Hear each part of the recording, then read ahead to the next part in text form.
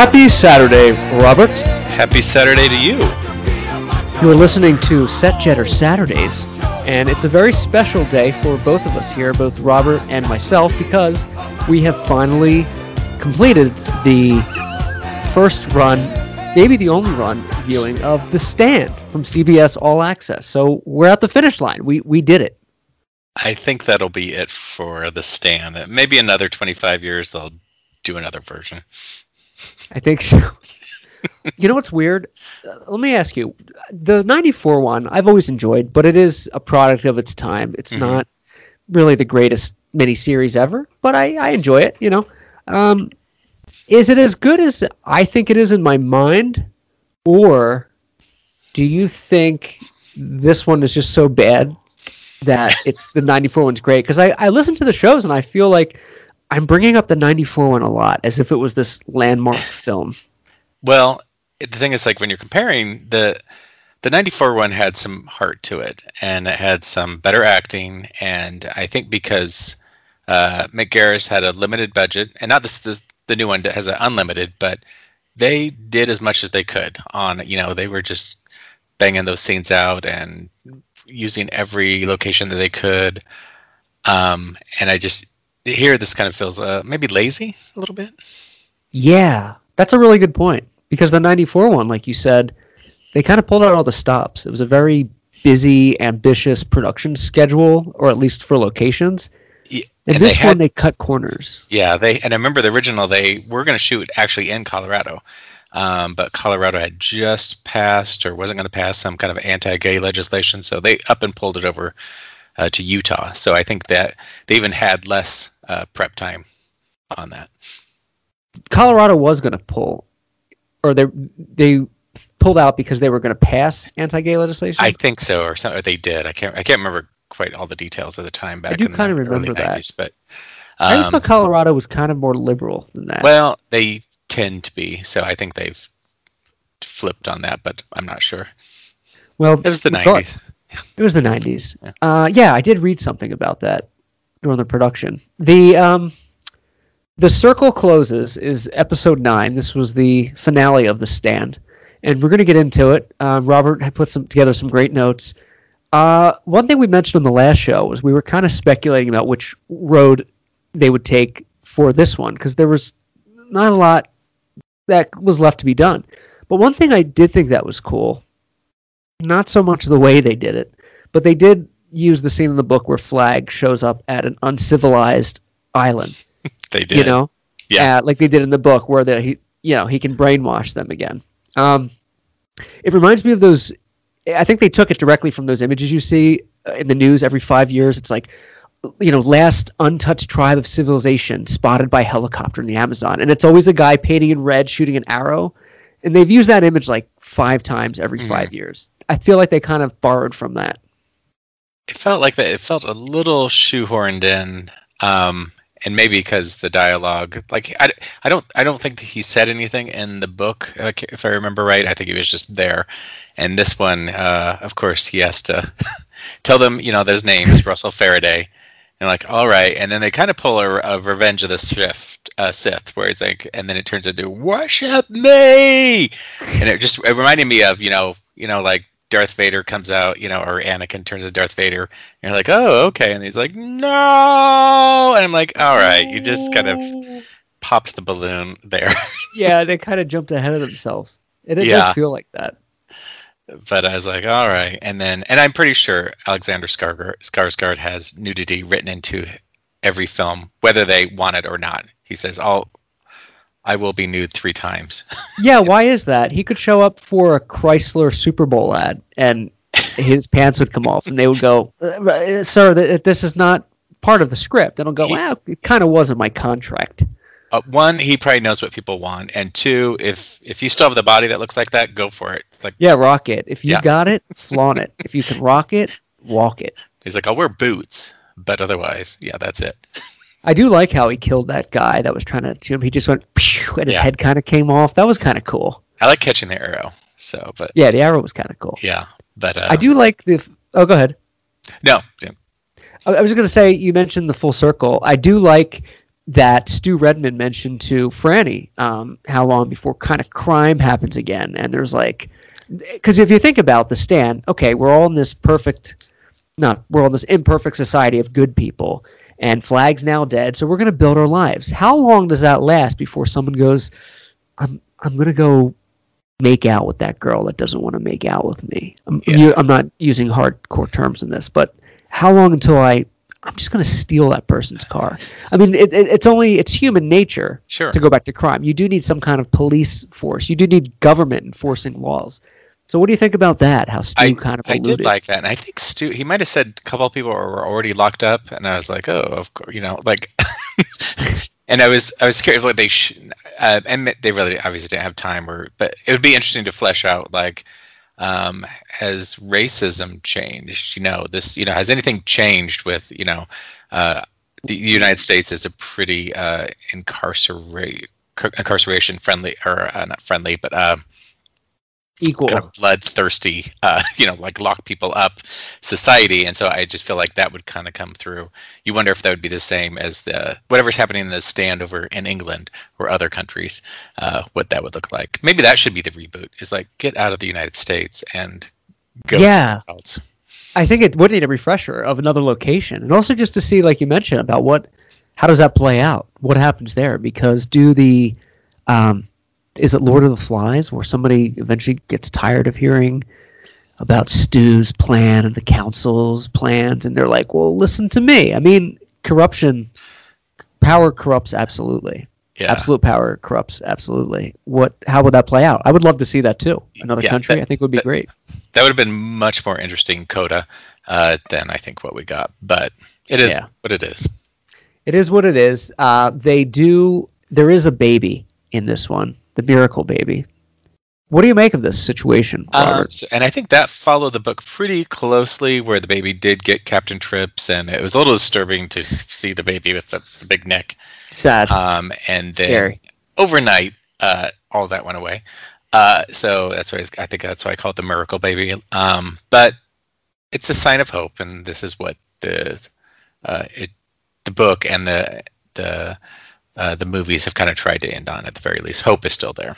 Did they ever explain how, because it is disturbing that the baby has the neck thing going on, did they ever explain, was it because Franny has the genes that the baby's immune?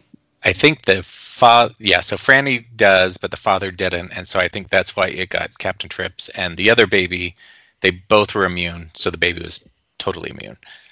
Got it. That makes perfect sense. So pretty much from now on, all babies should be immune. But right. Miracle babies. It is sad because they did it in the book in the 94 miniseries as well, where Franny makes a note about the other empty cribs everywhere, and it's pretty sad. But I felt like they really they did a good job with humanizing Franny, the struggle, at least the character, in this part. As much as they can, so. As much as they can. And Stu made it back, and my first thought is like, one, we could have smelled him coming a mile away. It's been weeks and weeks, and I don't think they've been showering. Or brushing their teeth. Yeah, they go in for the kiss, and I was waiting for Fanny to be like, ooh, no. Or they should have just had him like with his teeth all right. Like James Marsden smiling with the most awful teeth. They should have had him come in and her go, Where how long have you been back? Just got out of med bay right now. To imply that he like showered and was treated for like gingivitis. Something. Yeah, he's been deloused since. I've been deloused. But he made it back. Nobody cared about Tom coming back. What happened with Tom? I was going to put money on that this would have been an embraceful homecoming. Tom Cullen returned.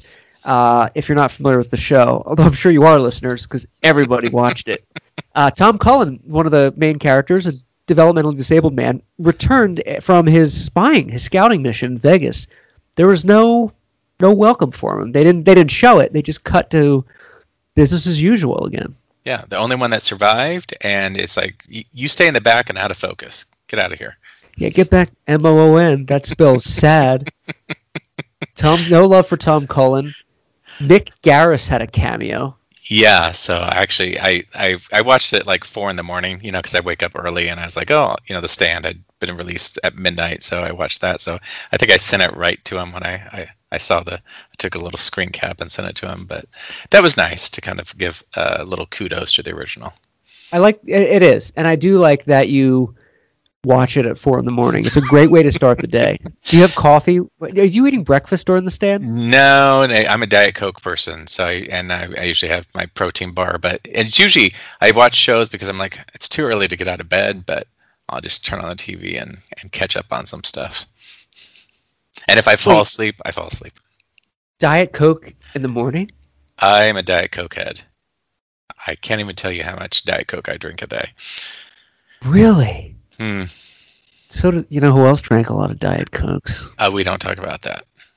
Mick Garris. Okay, that's what I thought. What were you thinking? No, that's exactly what I was thinking. So. Oh, explain this to me. I don't mean to derail from the Stand, but why Diet Cokes and not just regular Coke? Well, because it's I don't need the extra calories. So obviously there's a lot of sodium and not good stuff. But and I admit it, I can't pretend I'm not drinking anything except carbonated chemicals, but I like it. Is that what it is? It's I don't drink soda at all, so I'm not sure the difference. Yeah. I assumed it was sugar or something. Not for Diet Coke, no. It's like just not good stuff, but no real sugar. And never Diet Pepsi? No, I try not to. Yeah. What about Diet caffeine-free Pepsi? Is that still a thing? Diet caffeine, Diet Coke, I know still is. So, and that's what my mother drinks. So that's what I thought about drinking Diet caffeine free at night, but I thought I do have after 6 o'clock. I stopped drinking Diet Coke, so I'm not up all night. The more you know. I'm very impressed. Yeah. Mick Garris directed the '94 one. Yes, and many other Stephen King shows like Sleepwalkers. I'm not going to remember any of them else like right now, but yeah, good friends with Stephen King. Ooh, I'm long overdue for Sleepwalkers. I haven't seen that since I was like 12.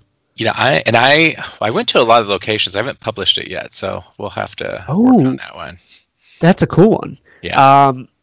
Okay, so Nebraska, the land of Lincoln, was all over episode 9. It is apparently the home of Arbor Day. Yes.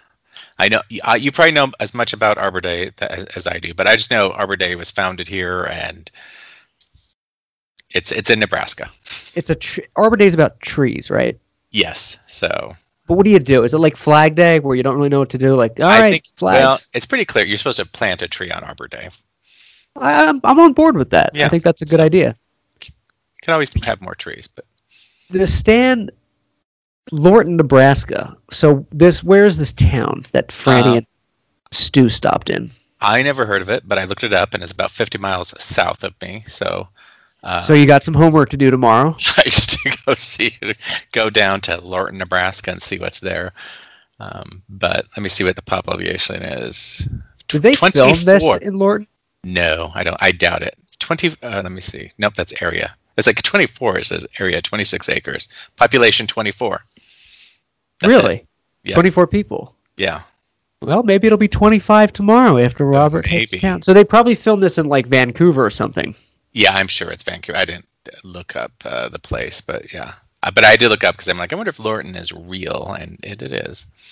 Lorton, Nebraska, and this is where they stop at that abandoned house. Just walk right in. Walk right in. It had kind of a Signs or The Happening feel to it, where you're like, something's going to happen, but I don't know. Well, and this is where I was like, oh, because I'm like, why did they make up Lorton? I don't remember that in the book or anything. And like, this was the perfect time to have some shared universe, and they could show up to Gatlin, Nebraska. I thought the same thing. I thought when they showed the cornfields, have the house some kid or something similar, and I'd be like, how perfect would it be if Stu and Franny live and they get killed by children of the corn in Nebraska? He comes for you, Malachi. And that would be the full circle. Isaac would come out of the corn, and yeah, and that would be like, sorry, you thought you survived, but welcome to Nebraska. and Malachi screams. He still has that girlish scream. It would have to be CGI Malachi from the 1984 version. He comes, seize them! They could make it work, but I thought, wouldn't that be kind of fun, you know? But that would be amazing. Yeah, because I thought, fans would get that. I think, mainstream audiences would get that. Even people that have not seen Children of the Corn know what Children of the Corn is. And what if they get into this house and just picture, all this cornfields, and one by one, all these kids kind of pop out of the rows. He who walks behind the rows. If you know who the stand is, you should know what Children of the Corn is. Yeah, so I would think so. Yeah, but instead, well, was that Mother Abigail as a child in the cornfield? Yes. Yeah, so on the cast they listed young Abigail. So it was her staying it. So I guess it was Child of the Corn is what this was. So it was Franny fell down the well. What are they doing? What happened? Well, I was like, what is Franny doing? Like, come on. Like, really? What was she doing? Why don't I leave my baby and go try this, dangerous thing, So. Yeah, she was pumping the well, and I'm not even going to say spoiler anymore because nobody's watching this thing, but she's pumping the well. And, okay, you know what? If I were alone and I saw the well, I might be curious to do it.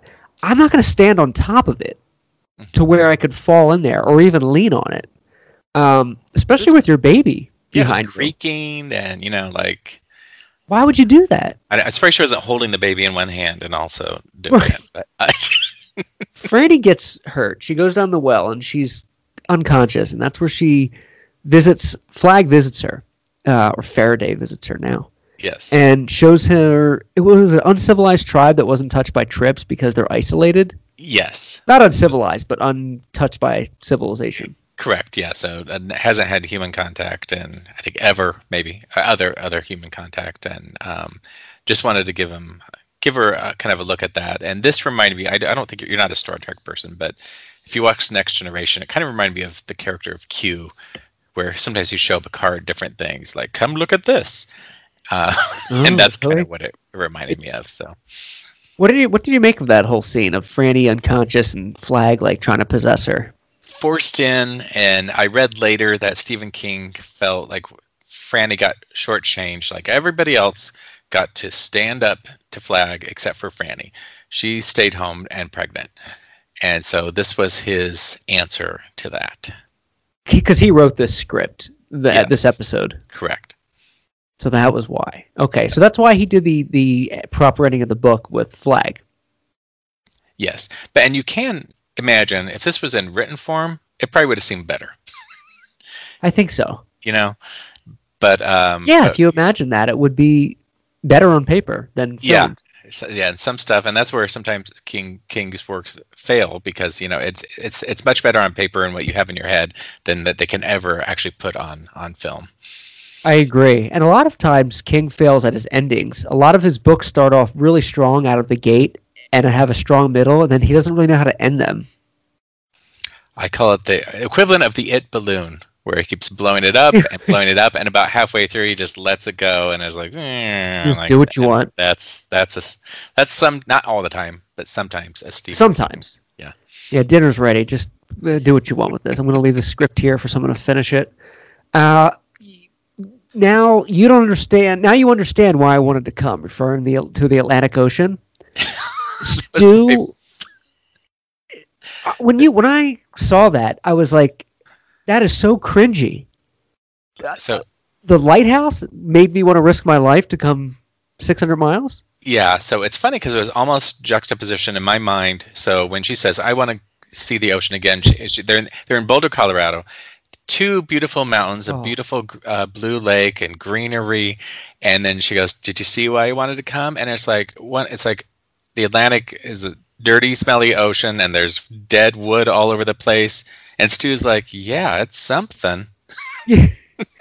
You're so right. That Boulder, Colorado, the scene that they were in, was the most picturesque Windows background wallpaper fall month calendar entry ever. It was like a symmetrical lake on top of a lake. It looked like something out of Forrest Gump when he's running across the country. And then all of a sudden they're in Maine, which is a beautiful state, but where they were was this gray, ugly part. Yeah. Now you understand why I wanted to come? No. No. It would be like leaving Hawaii and going to like an Oregon beach and going, now you know why I wanted to come? No, where we were was great. Mm-mm. And I think we came just in time for a Maine winter. Like yeah, we got here just in time for it to start getting freezing to 15 degrees. There's a couple moments, and because if I was looking into James Marsden's kind of reactions, and she goes, I think we could have, 4 babies. And he's like, and he's like, I think I made a big mistake. Yeah, he's like, man, maybe 2. Yeah, he was very uncomfortable. Yeah, he's like, I think it's time to go back. So I picture another coda where Franny wakes up one morning and is like, Stu? Stu? And you just see him on a motorcycle, Sons of Anarchy style, crossing Vermont, the Vermont border. It's just like, I'm going to Florida. Come on. I wouldn't leave Boulder, Colorado, at least not then, with everything that happened and almost dying and traveling, and we're at a barbecue and there's people doing some dancing. I would feel like, you know what, there's people with medical experience here. If there's an emergency with this newborn, I would like to be around somebody that could operate or help them, not take my chances on the road. That seems a little premature. No, I don't think the baby was even 6 weeks old. It was just like, let's go. Yeah, I felt that was very selfish of her, Yeah, and pick up some medicine. So obviously they didn't pack for a long trip. No. And I'm glad, I guess, if Lorton or wherever they were had a store, considering it was 24 people. Yeah, considering it was like basically 2 families that live in Lorton. Yeah. I'm glad they necessitated a whole store. And they took a gas guzzler too. I'm like, good luck, people. Yeah, why do they do that? Those things get like 15 miles to the gallon. And that's kind of where you can see that there's some bad storytelling going on, because we're all thinking about everything except what's happening on the screen. It's so bizarre. Yeah, everything, exactly. It's like you said, it translates better sometimes on paper, or it's better on paper than translated to film. And this was a perfect example of this. My other George Lucas moment of scripting was, so they're in Maine, and it's like a week later, I think they say, and kind of out of nowhere, Stu's like, so tell me what happened in Nebraska. And I'm like, you've been driving for days. What? Now you're asking? You're so right. It's like the perfect example of in a sitcom when something happens and the next scene they're walking back into the house and like, so how come you just stood there? It's like, you just drove home. You would have talked about that the second you left said place.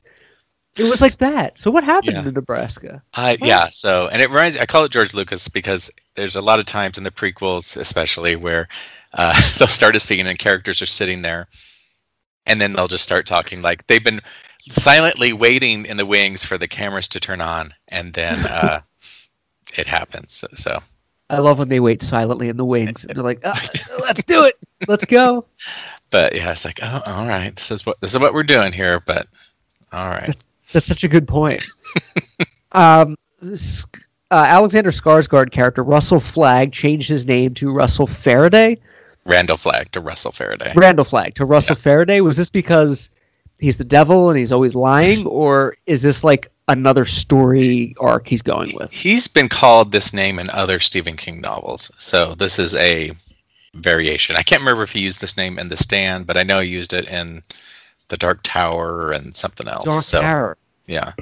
So it may be kind of a fan service to that. I can't remember. I think you're right. I'm just happy that they played the 2 best rock and post-apocalyptic songs ever in this series. Don't Fear the Reaper and It's the End of the World as We Know It by REM. So now we know where some of the budget went to. Right. They had to get these rights for Michael. Michael Stipe needs to get paid for this licensing. I'm sure he was, but he was probably holding out because he's like, of course you want to use my song. Of course. Every 2 years, a disaster movie wants to use this song. So that is funny you said that. That's where the budget went, because think about it. REM, they did a brilliant thing. That song is forever going to be used. It was used in Independence Day. It was used in like 30 other films that I can think of. It's perfect licensing for them. Yeah. Good for them. Get paid. Yeah. Getting paid. We talked about the series. The length of this was over 8 hours. The original was 6. Yeah, so I looked it up because I was just kind of curious. I'm like, how many extra hours did we really have here? So I went back and I kind of looked up. So 6 hours for the original miniseries, and 8 hours more or less for this, and some of those are kind of end credits and so forth. So it has actually an hour and a half to 2 hours extra.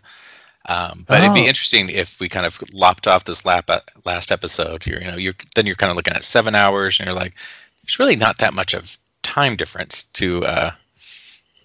between the two. No, there's not. I felt like this one was shorter at first. I felt like it was going to rush through it, but I believe that was just the pacing of the story and like things that they left out. It felt kind of rushed. I don't know. Are you going to cancel CBS Access now? Well, it's becoming Paramount Plus, so whatever that means on March 4th. I saw that. I've been seeing the commercials. They're like bundling Paramount with CBS with Nickelodeon. And won't tell you exactly what's going to be different. No. Can I watch The Godfather streaming at any time? Like, can you watch any Paramount movie at any time? Because I'll keep it for that. Then that could be something. Because okay, well maybe they're kind of doing it better. So we'll see. I'm also kind of a sucker. Like, oh sure, add something else to the pot. Yeah, I think for me, if they can stream Paramount films at any time, like like Disney, you can like Disney Plus, I'll keep it. Mm-hmm. But if it's like select stuff and still like just a bunch of crappy television, no, yeah, it's gonna be gone. And Paramount Plus sounds more exciting than CBS All Access. It does. Yeah, I like Paramount. They're probably my favorite studio. The Godfather, Top Gun, Friday the 13th. Yeah, I mean, it's great. You remember you always remember the films that start with Paramount, or I used to. I was like, yes, this is it. Yeah, that's exciting. Yeah. Raiders of the Lost Ark. Yes. Jaws is Universal. Raiders of the Lost Ark is Paramount. Yep. Right. Always start with that mountain. Oh, there it is. We're going to get into... so The Stand, overall, disappointing, I think. But it kind of makes me want to read the book again. I think I'm going to, I've only read it once. I think I'm going to go through it again, as I'm older now and more mature. And I wonder, because when I was young, I read a lot of Stephen King, and you'd have your own version of what these characters look like. And I was like, I wonder if now let's say when you reread The Stand, are you going to picture James Marsden? Are you going to picture these people? Or are you going to go back in your mind to who you kind of had in your head? That's a really good point. I'm going to be thinking of everybody from this version we just watched the entire time, and there's no way to stop it. So I'm going to embrace it. Do we have some Total Recall or something where you can just erase? Yeah, can we zap that out of there, like Men in Black?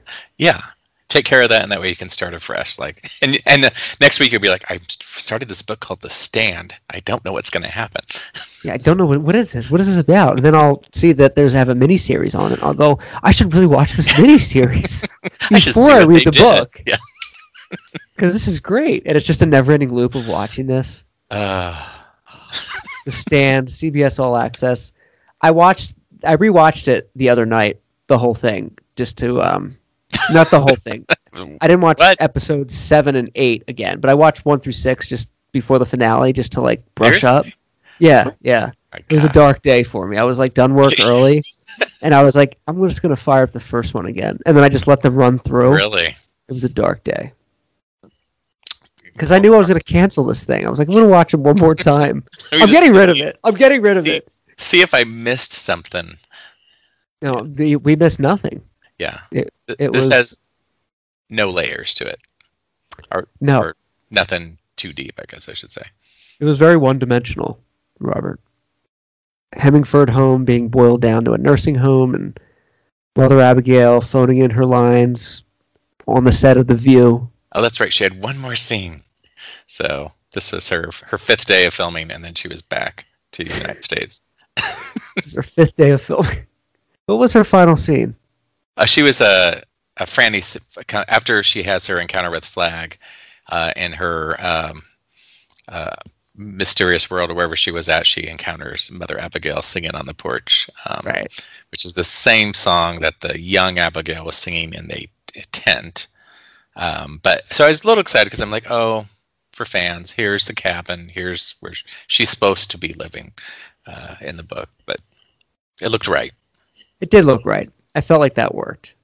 I wish she sang the song "Friend in Jesus." She's coming for you, Stu. She should have been singing the Friends theme song. That would have been a good moment for me to laugh. The Friends theme song? Yeah. I'll be there for you. And Franny shows up like, Franny? And it hasn't been your day, your week, your month, or even your year. We're on a break. Can you hear me okay? I hit my microphone and I feel like something's off. I can hear you fine. Okay. The Stand. Please watch it. End.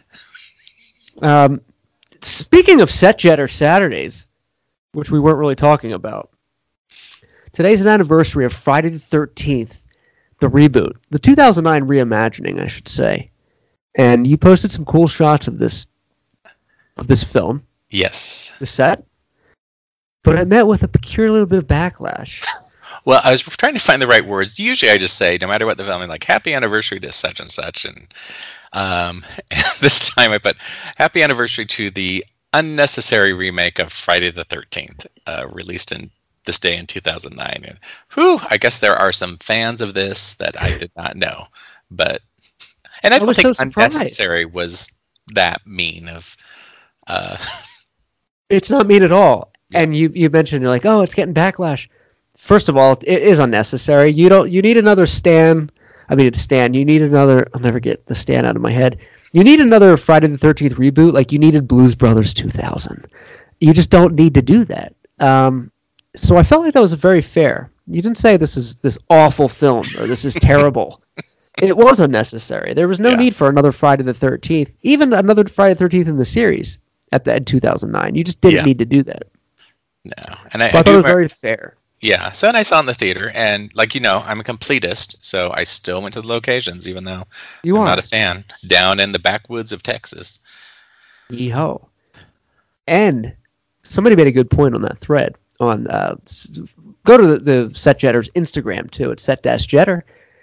Because somebody said it was like Texas Chainsaw Massacre, and Jason doesn't keep hostages, and that's absolutely true. Jason does not keep hostages, and he doesn't kind of dwell in a house hoarding people for torture. That's not. He will just kill you for trespassing at the lake. That's it. That's the end of Jason Voorhees. I don't know why they made him like with the underground tunnels, and it was just so bizarre. Did he need to live underground? I don't know. Are there actual camps that have underground tunnels? I don't think so, but certainly not in Texas, even though I think this still is supposed to take place in Jersey. But is it supposed to take place in Jersey? I think you're right.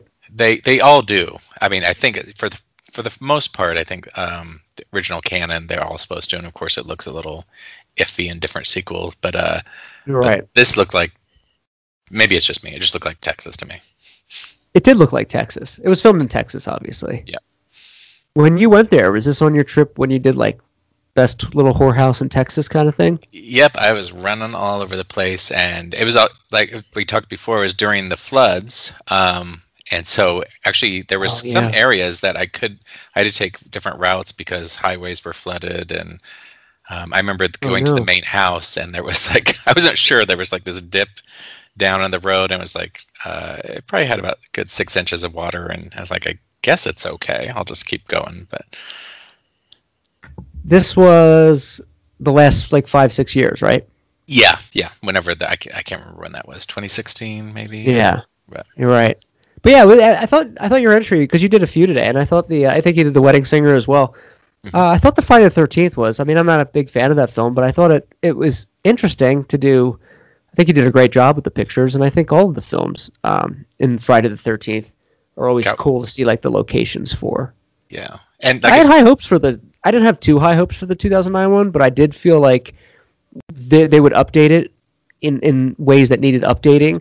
But then they had like Jason running, and it was like he does run. He always runs. He ran in this one. I'll argue he runs in all of them. You think so? Part 2 he did, Part 3 he did, Part 4 he did, Part 6 he did brisk walking, but he was dead. So wait, what did he do in Part 6? Brisk walking. Because he had those Power long jog? strides. Yeah, because remember, he'd be walking through the forest. They had these kind of scenes of him just strutting through. But is he running or is he just walking kind of with a purpose? He's brisk Like walking. he's sprinting though. He's doing that. Yeah, he's trying to build back. Yeah. So, but in the other ones, he does run. So I will argue Okay. that Michael Okay. Myers is more of a walker. He's more of a walker. Hmm. Don't you think Jason should be more of just a walker too, though? I like him running. You like him running? Yeah, it scares me when he What do you think? Do you like your zombies slow and bulky or agile and fast? I remember when I think was Dawn of the Dead the first running zombies one, the remake, the 2004. I feel like it was because I think it was 28 days later. okay. I remember that was kind of startling because you're like we had been Right? so used to the slower zombies, and I'm like, oh crap, they're running now. What are we supposed to do? It's too scary when they're running so fast because you're like, you're already dead. Why are you like in shape? Like, why are you in shape? Because they run out of breath. That's Is that what it is? yeah. I don't know if it was 28 days later, but I remember that was one that had them like, that was one of the first ones I've ever seen where they were running like full sprint. You're like, what are you doing? By the way, 28 days later, that's the Danny Boyle one. Yes. Right. I had that movie. I bought it on DVD and I didn't see it yet when it like came out. And I was in college and there's like a few people. I was like, yo, I got this movie. Let's do it. And like, yeah, let's watch 28 Days Later. I was so excited. We went over to this person's house. In the last minute, they're like, I have Kill Bill. And they're like, let's watch it. I was like, no, we kind of agreed to watch this one. And I love Kill Bill. Yeah. But I was like, we kind of agreed to watch this one. And they were like, but we got this one too. Let's take a vote. And then like Kill Bill one. And I'm like, it was like a Seinfeld. I felt like George in Seinfeld. I was like, we agree on 28 Days Later. I was so pissed off. So like I watched it and I like didn't enjoy that movie. Mad the whole time. Yeah, so then I ended up like going home and I ended up watching that by myself at like 2 a.m. I enjoyed it, but I was like, we agreed on this. But Friday the 13th, the film was unnecessary to make, I think, and I think it's hilarious that somebody took offense to that. Well, I think a couple people, but I do like Jared Padalecki. I wasn't familiar with him at the time, and I consider it like because he was not quite the final girl, but he did have Alice's bob from the original film. He had the same hair, so I thought that was a little throwback to the original. That was a good nod. But yeah, and there was a couple good pieces that I liked, but overall I was just like, oh, and even the it starts with the new line and the kill, kill, kill, kill, and then that was it. That's the last time you hear that kind of little echo. But yeah, that was just a throwback. Yeah, and why did they do that again? One, just to kind of appease the fans, I think, or appease the original fans. No. Why didn't they do that again? Oh, I don't know. Maybe probably because they had to play Frank Mancuso every time they used it. Is probably the reality. Yeah, they had the rights to use it once. Was the scene? Did you like the scene when they're on the boat and the girl gets killed out there in the water, or when she sees Jason and she's in the water, the speedboat? Yeah. So I like the. There's the thing. There's some good kills in here where Jason is a sharpshooter. That I don't know how many hundreds of yards away that he was able to get that guy. He's very accurate. Yeah. It was kind of interesting because one, he could torment people a little bit. Like he knew the girl was that you're either going to drown or I'm going to get you. So those things were. I'd much rather have that than some the New Blood where he's like bursting out of the water and stuff like that. So those things kind of worked for me. So the thing, technically, all these pieces should have added up to something better than it was. Yeah, the moving parts didn't equal the sum of everything. They could have done more too with his history, I think, and showed more flashbacks that were kind of prudent to, his genesis. Mm-hmm. They could have done more with that. Now we'll probably never have another Friday the 13th because of all the legal troubles that they're going through, but I can guarantee I think they should just get all those final girls back. They all still look great. They're all doing conventions. I see Alice and Jenny and Chris and Trish and Pam all back together. Tom Matthews, we can get him back as well. Yeah, they should bring those back. Yeah. They were great. What are the legal troubles? Is it ownership between New Line and Paramount? It's mostly Victor Miller, I think, is trying to. The writer of the Friday the 13th has been wanting some their back pay, and I think then Sean Cunningham kind of got involved too. So we'll see if there's ever another one. There will be, I'm sure, at some point. I did read about that, the Sean Cunningham thing recently. I think there was an article on Screen Rant. They were talking about that. I think they'll do something with it, but it's probably not going to be anytime soon. Did the 2009 version do well financially? Not well enough to get an immediate sequel, but that's what it was. Yeah. Do you think they should ever reboot Friday the 13th in the sense of like the first one with Pamela killing people? Like, would they ever do that again? I don't see why not. That would have been a more kind of a true reboot, maybe. Yeah, like how would they do that? True, no. Remake, I guess I should say, not reboot. But yeah, I mean, I don't see why not. The thing is, that would throw audiences because the younger ones would be like, "Where is Jason in this?" And that might. The thing is, they probably won't do that because they're like, kids would be pissed off. They're like, "This is not Friday the 13th." You know. That's what I'm wondering. Yeah, if they'd be like, "This is a crock." And they probably learned their lesson before, like Friday the 13th, the TV series, and not Jason to be seen once. That was a tough sell. That was a tough sell. Yeah. Do you want to get into do they still hold up? Sure. This is a really fun segment. If you're not listening, you can't hear what I'm saying. If you're not familiar with this, if you haven't listened to the last past few episodes, Robert and I have discussed if they still hold up. It's exactly what you think. Today we'll be doing 1983, the top grossing films of the year 1983, and seeing if they still hold up 40 years later. And I feel like you and I have been pretty on par with our opinions of these. I do see Scarface on the list. Doesn't hold up. I'm just going to say that right there. It's one of those honorable top 30 mentions, but right.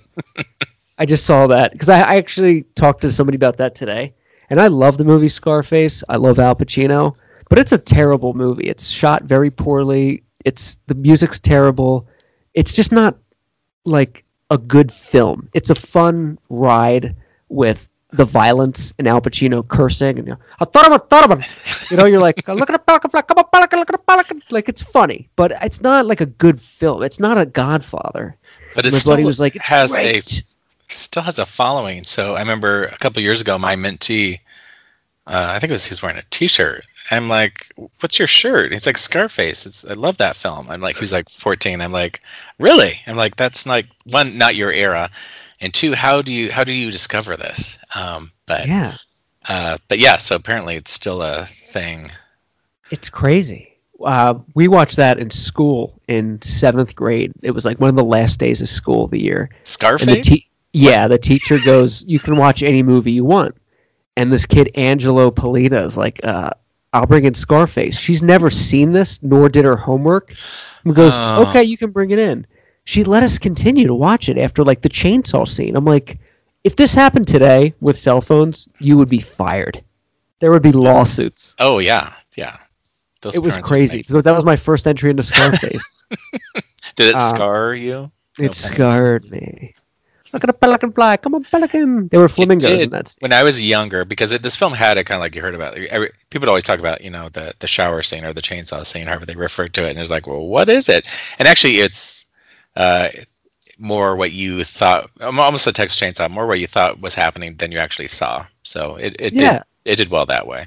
It did. Yeah, I enjoy it. I watch it here and there. I have the collector's DVD that came with like the money clip of Tony Montana. Not that you're ever going to do anything with that. It's like, what are you going to do? But yeah, you did it at the time, yeah, and it helped Michelle Pfeiffer. She was their next stepping stone onto her career. My favorite. Even though I prefer, I like to think Grease 2 was the actual made her a star. Oh, Grease 2? The year before. I love Grease 2. It was 1982. Was Grease 2? I think so. Yeah. Oh, cool. Yeah, I think it was. Yeah. Yeah. Do they still hold up? The top grossing film of 1983. This is according to Box Office Mojo. Return of the Jedi. It still holds up. And it didn't quite hold up for me when I was a kid. So I was a huge Star Wars kid, and had 13 by this point, and I had all my Star Wars cards and everything. So the anticipation for this, I can't probably explain what it was like back then, how we had to wait. You know what 3 years feels like in kid years. It was forever to see. Might as well be a decade. We needed this next chapter, and I was part of the Star Wars fan club, and I had my Bantha tracks, and I remember I found there'd be pictures released, like 9 pictures. And I would study those pictures. I was like, what could possibly be happening? Leia's hair is down, and Luke is in a forest, and like there's all this, like what could be happening? He was on Endor. Yeah, so who knew? But we knew Jabba the Hutt. They're going to do that, and is Darth Vader really Luke's father, and like all this stuff. And then, and I kind of remember I was seeing the movie in the theater, and like, yeah, it's fine. Like I just is like not. You weren't feeling it as much? I wasn't feeling it as much, and I was like, is this one of my first lessons of expectations versus reality on what this movie could be, what people are bringing to the theater to kind of say, but it was no. Did you set your expectations so high, you think, that you were let down? No, because I can revisit it now, and I was just like, yeah, it's no, still doesn't, it doesn't hold up for you. For completist, yeah, you need to watch all of it, and it has some obviously great special effects, but yeah, not my thing. They also switched out the actors that played Anakin at the end. It was they put in Hayden Christensen instead of that other guy. And the reasoning was because Hayden Christensen, his version of Anakin is Anakin's spirit. That's why. And Luke should have been kind of smiling at Ben and Yoda, and then like, who's that? Why did they do that? Well, George does what he wants, so apparently, yeah, might as well have been. Surprised they're not holding walkie-talkies at the end. Just don't use the word terrorist. Yeah, so some of the changes when you're talking about the special edition and kind of the variations, like some are probably for the better. I missed the Ewok song at the end, the celebration song that they had in the original. The original's so much better. I'm trying to remember what other changes they had. They did the montage at the end. They updated. Mm-hmm.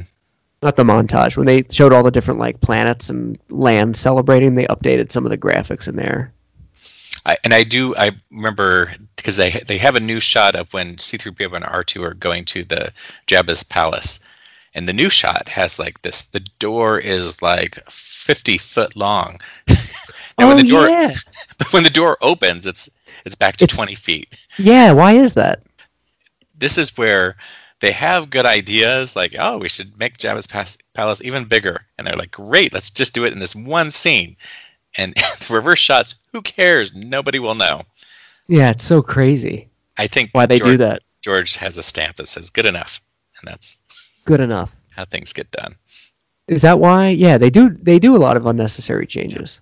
Yeah. Next on the list is Flashdance, which has the song "Maniac" in it. Am I right? Yes. So this was not early MTV. I mean, MTV was probably just at their prime, where MTV could make films by 2 weeks beforehand. Videos are out, and kids are just pumped to go see this movie. Who was in Flashdance? Who's like the lead? Jennifer Beals? Is that her name? Yeah. I would like to say. Jennifer Beals. I've only seen this movie once. It's okay. So it's probably not a movie that holds up, but it has some iconic images more than scenes that people always remember, and people still reference. So obviously pulling the water and that. So she's a maniac. I just remember they spoofed that in American Wedding. Remember that scene? Yes. You've seen American Wedding? Of course, I've seen all the American Pies. That's awesome. The locations. That's the complete. So great. I love that you've seen that, but you also remember the scene perfectly. But yeah, so this one now, and I feel like as we go through the 80s, we start the 80s strong, and like these are movies for life, and then the farther we get, we're like, this one can go. Yeah, we're getting it. It's a deep dive here. Trading Places is on the list as number 3 for 1983. Robert, does Trading Places still hold up? So I have not seen this in a while, but from what I remember, I mean, it was a great comedy. Jamie Lee Curtis, this was kind of her next big breakout. That she had obviously done all of her horror movies, and she did Death of a Centerfold, but this was kind of the first major motion picture where she became kind of more, I would say legitimate. She's always been a legitimate actress, but she kind of became mainstream. Yeah, this kind of put her over the hump with that. Also with Dan Aykroyd and Eddie Murphy. Somebody else was in that too. I think I watched this last holiday season, and I've seen it a bunch of times. I think it still holds up. It's a classic. It's John Landis film. It's a good 80s comedy. It's got some great actors in it. It's enjoyable.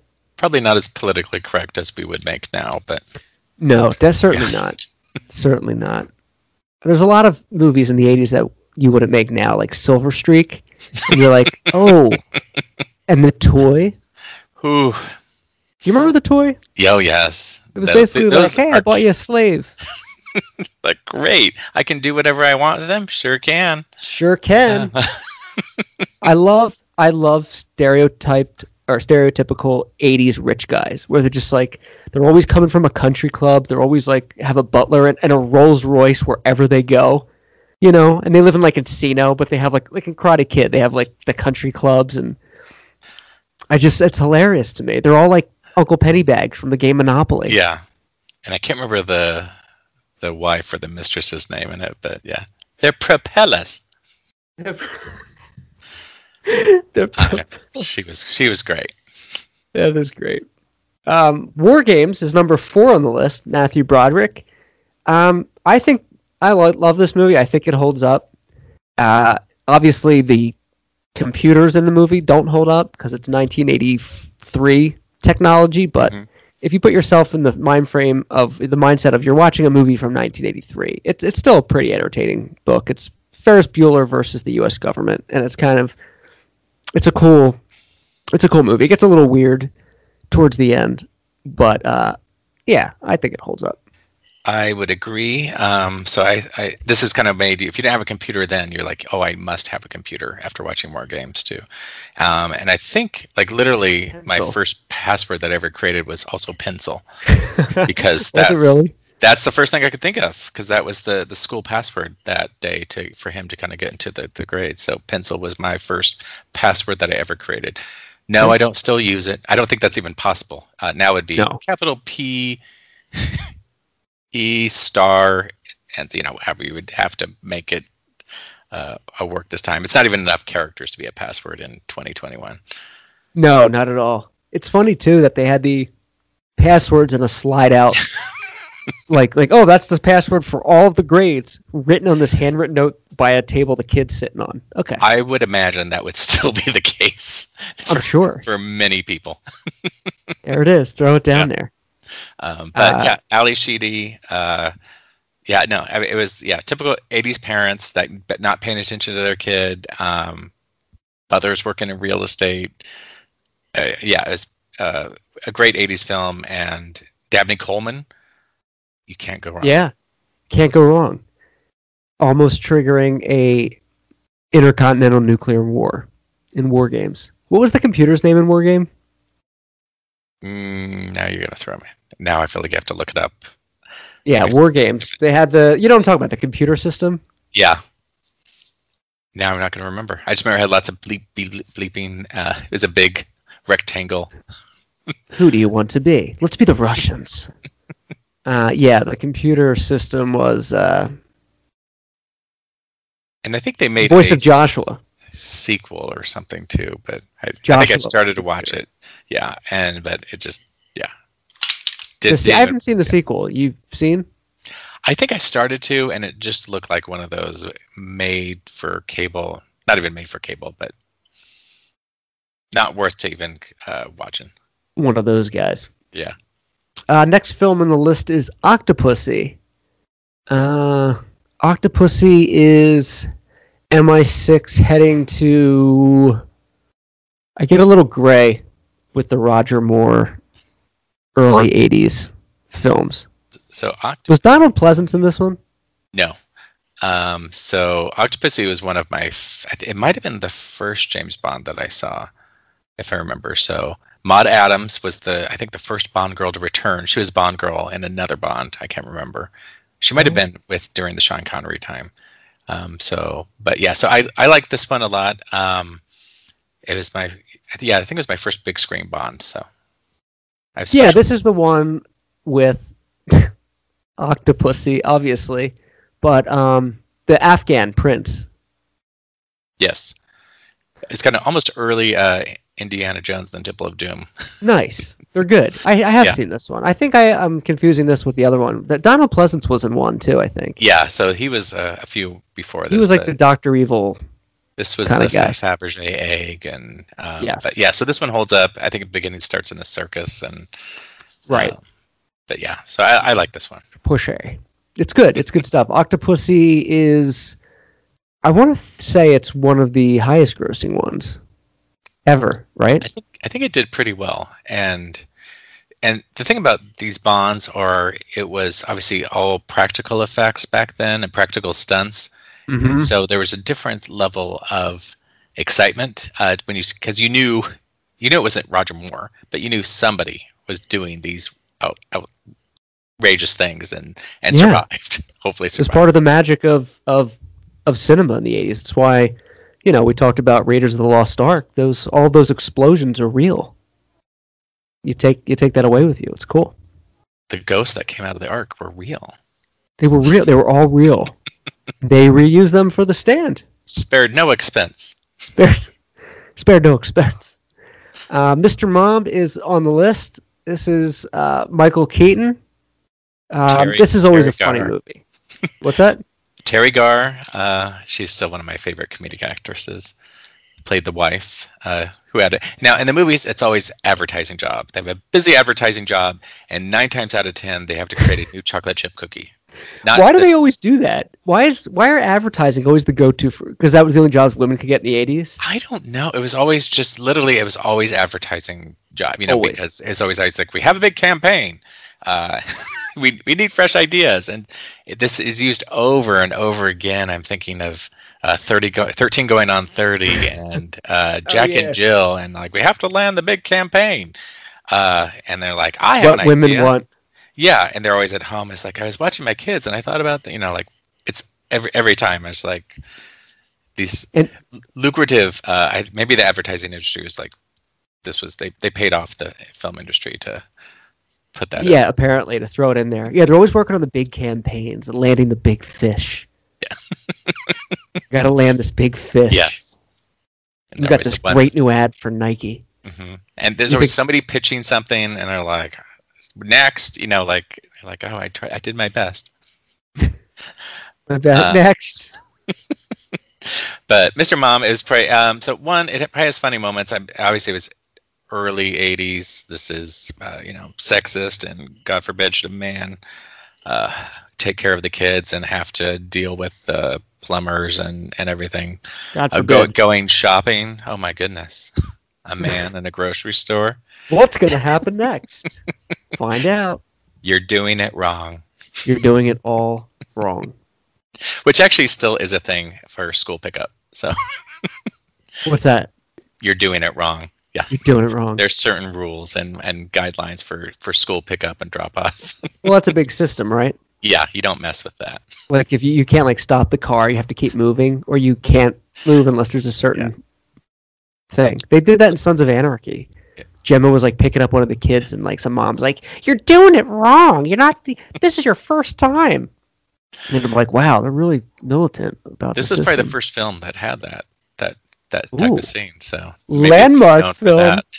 Now I did do locations for this one as well. So did you really? Yeah.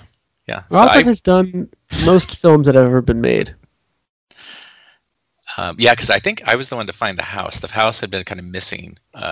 Nobody had found that at the time. This is years ago. So, and they actually did a little add-on, so it looks slightly different, but it still looks the same. Same lamp that they have in front of the kind of the stoop. that they go to, and I found like the neighbor's house, and I think a couple other locations.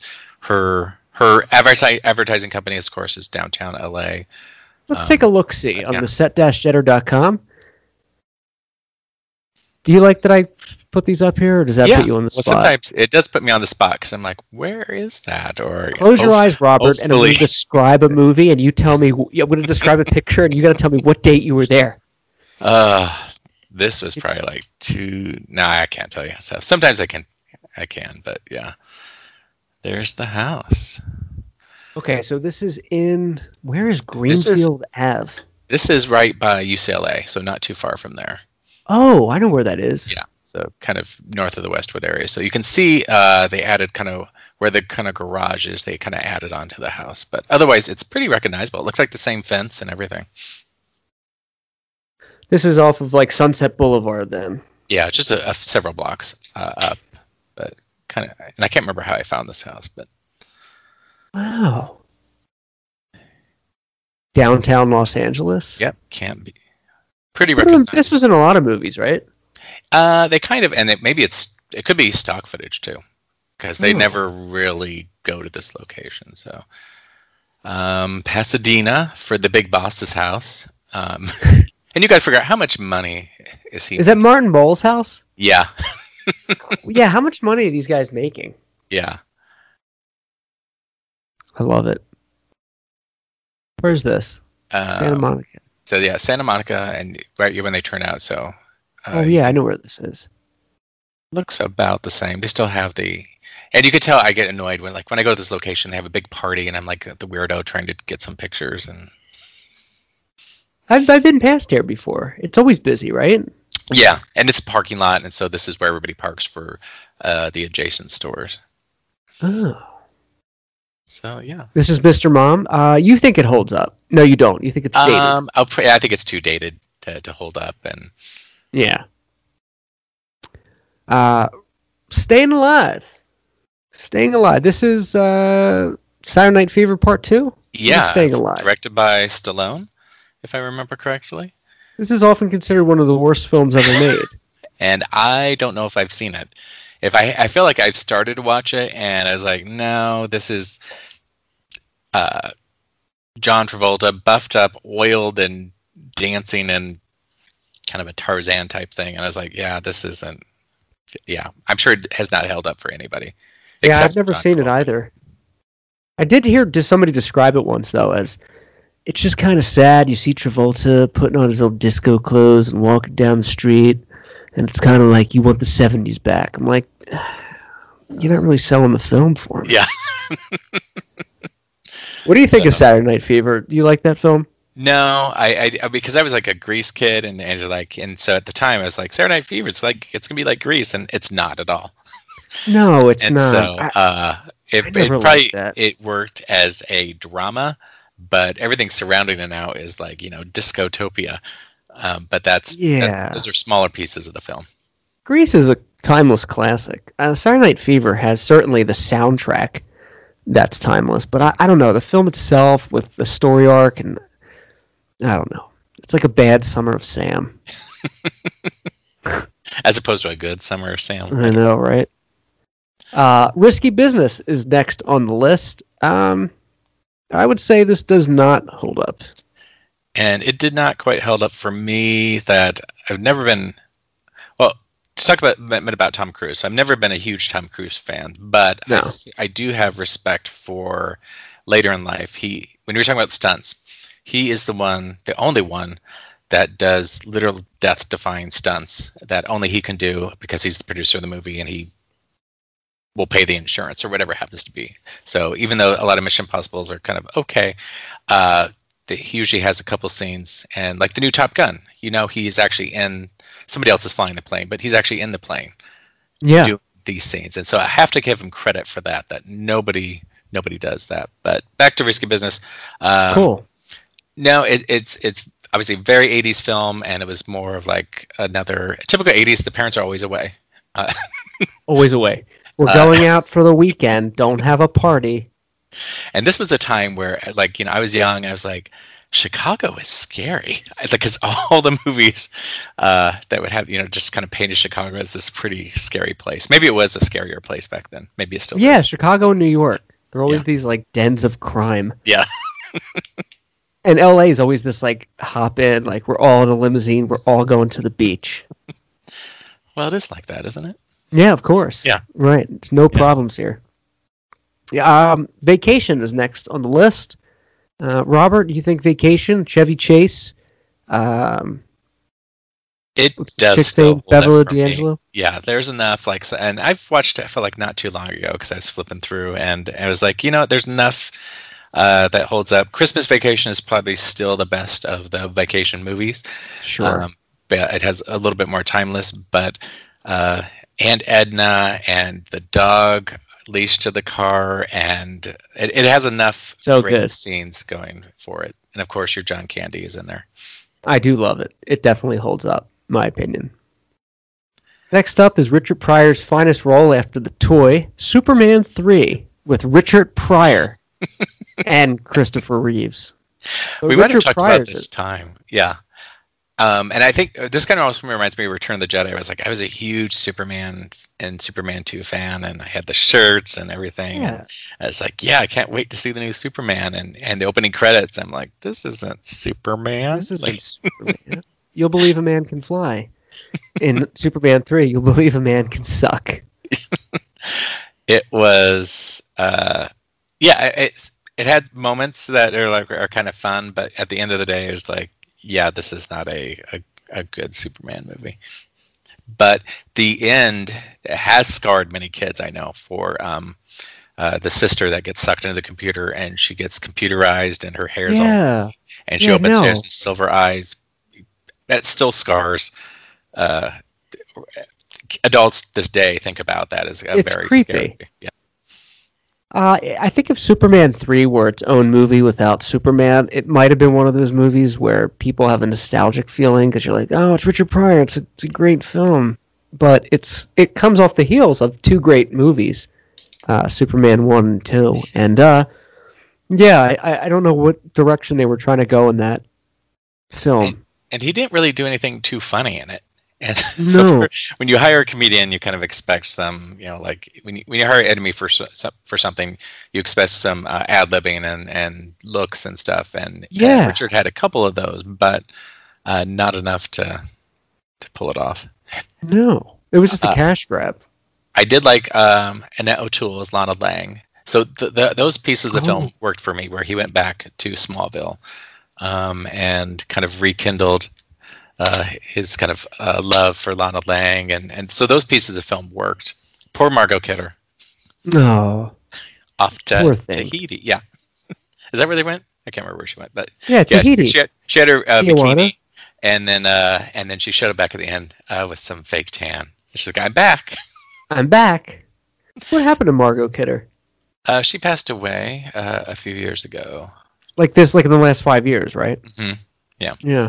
So I had an opportunity to go down to Kansas City to meet her, and I had a meeting I could literally just could not get out of. And my friend went down, and so I said I'll catch her the next time. And sadly, there was no next time, but she will be missed. Yeah, she was great. She was great in Amityville Horror too. Yeah, she thinks that film is complete shit, and I don't think she quite understands the it's a following classic that it has. But and she tells stories that she was just laughing at everything during the filming of Amityville Horror. That she had no patience for it, but I think she was just offered the role flat out because of Superman, and you take it, and it was obviously it was a blockbuster film. Checks don't bounce. Cash doesn't bounce. Cash is cash. Checks aren't. I'm gonna write you a check. You're gonna be damn wedding cake. I got boxes. I got firewood to chop. I don't want to be able to ask for boxes forever. What's going on with him? It's like I said, the original is still better than the Ryan Reynolds remake. Oh, it's the best. Yeah. I love the original.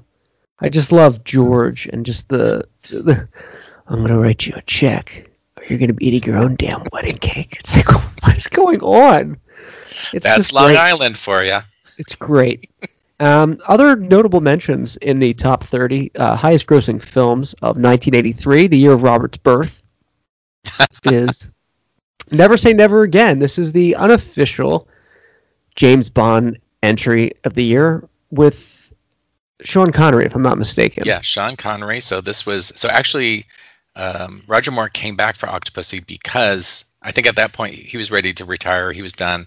And the producers say, yeah, it's time for a new Bond. But they knew that the Sean Connery thing was happening. Like, we can't trust a new actor right now. We have to go with what we know. So, obviously, obviously it did pretty well. It's still in the top 30, but not well enough to kind of keep it going, keep some Sean Connery vehicles going. But Kim Basinger was in this, and actually one of the guys from Superman 3. It was his year. The soldier that had the eye replacement, and he plays kind of Lana Lang's ex-husband in Superman 3. He's in Never Say Never Again? Yep. What a banner year for Superman 3. Yeah, he's probably like, that actor's like, yes, I have it made. Yeah, that's good. But so Never Say Never Again was not by the studio, right? Wasn't this like an unauthorized, quote unquote, kind of film? Yeah, and it was based on, I say Thunderball or something like that. There's some loophole that they were able to take advantage of, and so they could call it. It was weird. They could call it 007. There's certain things they could do and certain things they couldn't do. So they couldn't start with the gun thing, and that's why you had this kind of gate of 007s. I think the camera went through, but yes, yeah, they could get away with a few things. Not hold up for that one. No, yeah, it doesn't hold up at all. The Big Chill. People aren't claiming like, yeah, let's put on Never Say Never Again. I haven't seen that. Hey, what are you doing tonight? I just fired up Never Say Never Again. You want to turn it back? You want to rewind it? We'll watch together? I'll watch it twice if that's what you mean. Let's do it. Well, some people watched The Stand twice, so I don't know. I know, it's sad. It was a sad day. In my defense, I didn't sit there and watch it. I was on the computer, and I had it on, and I would occasionally look up. Gotcha. So I was like doing other stuff. Well, like I said before, that's what I call while you do laundry movies. Yeah, this was a while you want to fall asleep or blow your brains out movie. The Big Chill. This is Jeff Goldblum's finest film, if I'm not mistaken. The thing is, I keep thinking like, oh, this was his first film, and that was his first film. And I was like, actually, no, he's like been around forever. So I think he was actually kind of a known actor at this time. But so this has a great cast. I think this is one of Glenn Close's first films. Yes. I think it might have been her second. So, but Kevin Kline's in this movie, I think. Kevin Kline, JoBeth Williams from Older Guys, yeah. Meg Tilly, I love. Mary Kay Place is one of my favorite actresses ever. Meg Tilly's great in Body Snatchers. Yes. Where are you going to go? Where are you going to run? Where are you going to hide? Nowhere, because there's no one like you left. Yeah, this is a good flick. Yeah, so it still holds up. It is a soundtrack movie. I think if this was a musical, they'd call it the Jukebox Musical because they just throw in all the hits. And I think that's why it worked for that age of audience. Ooh, good point. And I think it worked for, and that's relatively timeless music. So I remember I would have, I had both tapes. I had the Big Chill and then more of the Big Chill. They had two tapes. They released a second soundtrack. Oh, like they did with Forrest Gump, when there's just like, we just have too many great songs. Here's another soundtrack for you. So I remember being on road trips, like back east to Niagara Falls, actually in particular, to see the Superman 2 location. And these were long trips from Nebraska to the East Coast, and so I just had the Chill tapes I would listen to over and over again. So so as a kid, all the nuances were probably lost on me. of what's I going didn't on. see it as a kid. I saw it in college. I enjoyed it, but you saw this theatrically? No, I saw it on cable. So probably not too soon after I was on cable because, like I said, I shouldn't say I was watching adult movies. I would just watch almost any type of movies. So there's pieces I got, and now I look back and I'm like, well, they're really not that old. No. Looking back, and I still they don't talk about in the movie what the Big Chill means, but obviously it means death. And they're there because of the death of their friend, who now it's pretty well known that the friend was Kevin Costner, who you only see pieces of his wrist and stuff in the opening scenes. Yeah. But there were some flashback scenes they shot. I don't know if they ever released those scenes, I'm not or sure. on extras or something like that. But I don't think so. yeah, so I think I mean this film still works for me because it's a little bit timeless and human drama and mortality and reconnecting with friends, and is it the same years later and enjoying life over music. I agree. I think it still holds up. It still has a little bit of nostalgia to it, even on first viewing, and probably when it came out too, in the sense that it's reconnecting with old friends, and there's a lot of what ifs. It's almost like what ordinary people wanted to be and could never pull it off. Have you ever seen that movie? Ordinary People? Yeah. Oh, just once. Was that Donald Sutherland, and Timothy? Yeah. Hutton, and The book's really good, but the movie it beat Raging Bull. I don't know how that happened, but it wanted to be so much. It was Robert Redford directed it. It just didn't make it. Yeah. The Big Chill, I think, really does hold up. It does.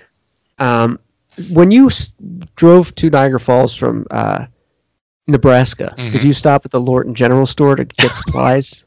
We did Because not. that's a drive. I think we lived in Omaha at this point, so it was usually it was a 2 to 3 day drive, and I was how was I? I was probably 1980. I was 16. That's a fun trip. Yeah, so I remember what I was still somewhat of a Superman 2 fan, even though I was a teenager, but I was excited, and I remember I didn't know about locations, but I'm like, oh, I know this is where the hot dog stand was that Clark, and this is where the kid fell off, and why was he doing that? One of the tours they took us to where kind of farther down the river, and that's where Lois jumps off and kind of goes into the river. So I was actually excited. I have pretty good pictures of where Clark rescued Lois and stuff like that. So who knows? I was actually set jetting when I was a teenager. There it is. Yeah. Was this the first foray into the set jetter? Probably. This is probably one of the first locations that I was actually really at. So and excited. Took photographs there? I do have photographs there. Are they on the website? Because that should be on the website. As I was doing this since 1983. I think it's on my blog. So I think on my website I might have a link to the blog that has some of those pictures. I'm pretty sure. I like that your site's very clean too. It's not like all this crap popping up. I have a no ad site. I refuse to use ads, but if you hit blog entry there, you can see some pictures from Niagara Falls. I don't know if you see 16-year-old me in oh wow! So, but we'll see. There's Niagara Falls from actual photochemical pictures. Oh my gosh! So obviously it looked pretty much. Oh, this is a restaurant here, right? Yeah. My brother ate there. He had salmon up there. I think it was too expensive for us to go up there at the time. This looks like something out of Jurassic Park. This is great. So that's where the hot dog stand was. Oh, so remember, Superman flies behind there, and then he comes out. Here's your hot dogs, Lois. That is so cool. Clark, what do you do with the old site, the blog? Do you migrate them over, or are they just going to live here? Yeah, as they kind of happen. I just let them live there for now. But as they kind of happen. And so here is the scenes where on the next shots where Lois is kind of on a bench there, and she goes, "Bye bye, baby," and she jumps over to the water. Is this where the kid right here was hanging down? Yeah, somewhere over there. I don't know if I have closer pictures, but I don't know if I got the exact shot. Look at those mighty white caps. That's where Lois was. So some of these things you can see in the background. And so remember, Clark runs down. There's me, 16-year-old me. Where? Go back to the next one. It's me and my sister. Here? Yep. This is you? That is me. We have to clean this up and move in for digital analysis enhancement. Yeah. I have other pictures of me back then, so oh no. I think it would be funny if we found old set jetter photos from 1983 and you look exactly like you do now. And then we did homework and we found you were born in 1820 and you just don't age. I wish I was that then, as I was as a 16-year-old. So I think if you go to the next couple shots, right. Yeah, so Lois so right here is where he rescues Lois. And so she has a piece of wood and he kind of pulls her into this area. So there's the back of 16-year-old me. This is 16-year-old Robert? Lanky, skinny, yeah. Oh my gosh. Was this a family trip that you guys like stay? Do you stay overnight? I mean, I know too. Yeah. you travel somewhere else, or do you like stay at Niagara Falls? No, we stayed there a couple nights. I wonder how I probably weighed 120 pounds there. Uh, and That's a classic. It. This should be the new logo of the Set Jetters, is you standing on top of the falls. Yeah, I'm trying to think what year this was. I thought it was 16, but I probably look about 16 there. But yeah, so we would drive. Like we talked about, my dad was from back east, so we'd take the long trips back, and sometimes we'd make stops along the way. So this was obviously we had to go up north to Niagara Falls and then headed back. This was taken in 1983 on a family vacation. Okay. So I was 13. Jeez. Wow. What a majestic man. Next entry on the film of the Honorable Top 30 is Terms of Endearment. And unless you start curtsying on my face in the next 30 minutes. This is a classic. This is a top 10 for me. It's a classic. Oh, it's so quotable. It's so timeless. Garrett Breedlove, Jack Nicholson, arguably his best role next to the Joker. Shirley MacLaine, the nurse scene, give her the meds. It's just such a great film. And this was shot in Nebraska, if I'm not mistaken. Yeah, in Nebraska and Texas. So mostly Lincoln. Yep. So I have a pretty extensive page on this, but I remember when they were shooting it and I was young, so I didn't quite, I was probably 12 at the time, and wasn't sure how who these kind of people were. I kind of heard of Jack Nicholson. I didn't know who Shirley MacLaine was, but I remember this film was kind of a big to do, and I think they had one of the premieres in Lincoln. They did have one of the premieres in Lincoln, and then Deborah Winger ended up dating our governor at the time. Was he a Democrat? He is, yes. That has nothing to do with anything. I'm just always curious about Nebraska politics. So, but yeah, so the actual Terms of Endearment house, that's in Texas, so down in Houston, and so thankfully that house looks relatively the same as it did, and the house next to it was Jack Nicholson's, and that had some changes. So this is a big page, so sometimes it takes quite a bit of time to load, but it can't handle the power of set-jetter.com. You can always tell my big movies, I'm like, I look for every single thing. So sometimes if you go through it backwards to the bottom up, it loads better that way, but we can come back. I think it also might be my connection. There's like it's running Skype. If you want to go back down, there's a little bit. It has a tie to Scream, the movie, whether you know it or not. So this kid is one of the teenagers in the Scream. Oh yeah, you just talked about this. Yeah, that's cool. And he's actually at Stu's house at the end. He's in more than just this scene, but he oh shows wow. Up, so. Oh, these are cool. Yeah, so this was actually part of the book. Of the premiere book when they premiered in Lincoln that they gave out that I was able to get a copy of. Oh, that's so cool. Yep, so you can kind of see. This is a great shot right here. Yeah, so this is obviously a promo shot, but of course I put it to make it because this is the house across the street from Aurora Greenway's house. How far is this from where you live? Is this like a hike to get to? So this is still Texas. This is Texas, so. This is Texas. Yeah, this movie. So how far is this from your house? Like 8 hours? No, I'm just kidding. So how far is it to? This is in New Zealand. So how far is it? How far is Lincoln though from you? Is what I'm trying to ask. So is Lincoln a hike? Lincoln's probably 15 minutes away, so not too far. So. Oh my gosh. The hospital looks about the same. So I can do kind of shot by shot, but this is cool. Lincoln General Hospital back then. So, but yeah, so there's many shots that fans can kind of look through, and Lincoln Airport, almost the same. Not a very big airport. It's not. Mm-mm. It looks fairly the same. Probably 3 or 4 terminals, so not too much. Oh, okay. Same light fixtures. Actually stayed at this hotel when it was like right after the movie, because I remember we were staying there. And my dad is like, I think this is the Terms of Endearment hotel. And it's No like, way. yeah, wasn't she on the stairs there? And I had not seen the movie yet because I was Oh, still wow. in theaters. But so obviously they've done some renovation to this. Where is this at? This is in Lincoln? This is in Lincoln as well. Oh, that's so cool. This is on Cornhusker Highway in Lincoln, Nebraska. Yep. You guys love corn husking. We do. Same pool. Still have a game room. Oh my gosh. Was this like a Holiday Inn or something like that? Yeah, I think that's what it was at the time. So, but yeah. So, and actually, the hotel was going through renovations, and I just literally just kind of walked in, and somebody's like, "Excuse me," and I'm like, they still let me take pictures, which was nice of them. But I thought That's cool. I was being kind of sneaky, but I like I that you didn't were realize there. there was nobody staying there, so I wasn't really being able to be too sneaky. That's so cool. But This is a great entry, though. I've seen this one before. It's really good. yeah. So fans, check it out. If you're Check it out. This is where I went to Set-getter.com. college, University of Nebraska Lincoln. So Oh, you were a Cornhusker.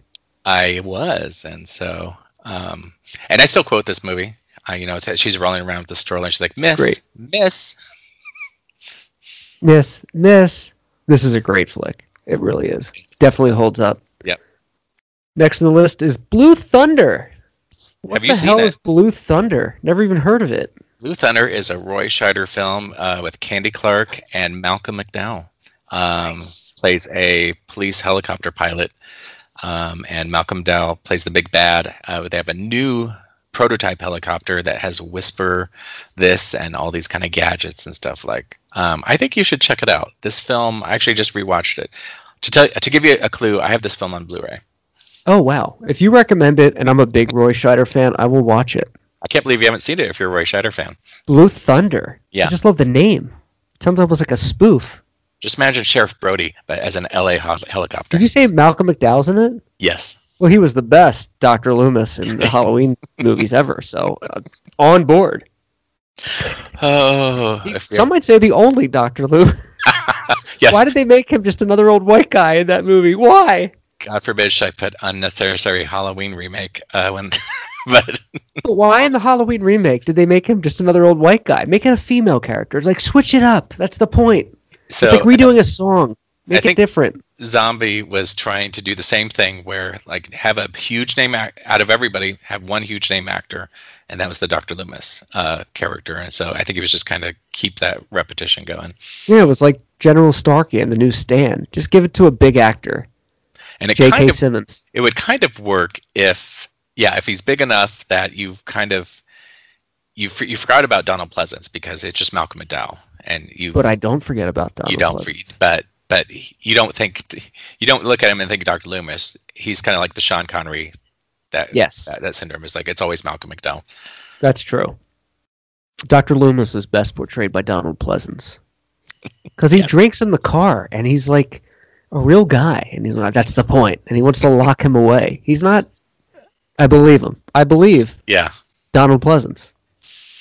Jaws 3D absolutely holds up as the #1 film on this list. It's so realistic, even without 3D glasses. When that shark hits the glass and there's a freeze frame and the glass goes flying as the water and the shark freezes, if that doesn't hold up, you need to send me back to school to learn what holding up means. Because I am lost. Love Jaws 3D. So saw this great. in the theater a couple times. Actually, I got to So see lucky. it in the theater a couple years ago in 3D again. Alamo played it in actual 3D, which was nice. Oh my gosh, you're so lucky. I That's was. such a treat. I love Jaws 3D. It is a guilty pleasure for sure. I just love that they use SeaWorld. They got the licensing to SeaWorld. And that's not the worst thing that has ever happened to SeaWorld. No, it's not. They just throw their name out anywhere. Yeah, I wonder if they paid them or SeaWorld. I wonder kind of how it worked. But yeah, it seemed like they had free reign of the Orlando SeaWorld and they could just do whatever they wanted. Amazing. First film of Leah Thompson. So right before she began to hit Back to the Future fame. And Bess Armstrong is one of my favorite actresses, and she's in this too. She's great. It is a fun film. It's a very fun ride. I wish I saw it in 3D, or I had the option to see it in 3D, just because that one scene. It does make it a little bit better. Now, granted, this is a 3D film in the 80s where they would be constantly poking your stuff. It wasn't kind of a get into the depth of the 3D, but it was fun. But special effects, as you know, are bad. They just of course. But the cultural impact of Jaws 3 in 1983 in 3D, like the marketing is just lined up for greatness right there. Love it. Next on the list, I don't know if I know this one, Robert. Educate me. Sudden Impact. This is a Clint Eastwood film, Dirty Harry. Probably the third or fourth Dirty Harry. Oh, I've only seen Deadpool and like Dirty Harry, I think. So I think Sudden Impact is the one, the go ahead make my day line, if I remember right. So that became more or less the Clint Eastwood line.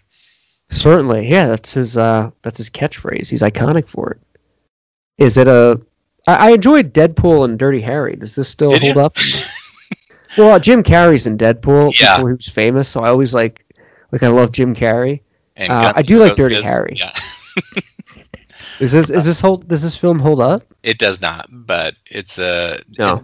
I would say no, and it's not quite the perfect 80s film, kind of cliche. Yeah. There's much worse that make it better. If you had to watch 2 episodes of the new Stand again or this movie, what would you pick? This movie. Oh, really? Oh, yes. Okay. Wow. Let me ask you a question. Has anyone ever asked you about The Stand? Like, because you're a movie guy, does anyone care about The Stand? People care about the original Stand. Okay, that's good to know. I get a lot of questions about that on my site, but that's good. Nobody has. That's reassuring because it's a great book. It's I'm let down. Psycho 2. We know where you stand on this one, Robert. Yes, I love it. I've only seen this once. I think I'd have to watch it again. Meg Tilly again. A great year for her. She is a good actress. Her and Anthony Perkins apparently did not get along, and he tried to have her fired. What? That he didn't. I don't know if they disagreed on different things, but that she and that was her first film. So she was doing this before The Big Chill. But Tom Holland wrote it, Richard Franklin directed, and it was actually started off as a TV movie, and Anthony Perkins wasn't even going to be in it. I think they were looking at Christopher Walken to play Norman Bates. Was it because he was doing like Stephen King movies then? Who? Christopher Walken. Oh, I don't know. That's an interesting choice for Psycho 2. How could you not do it with Anthony Perkins? So, and I think Anthony said once he read the script or something, he's like, I'd be interested in this. And then it became like they realized that, this is something that we could release in theaters. How big was this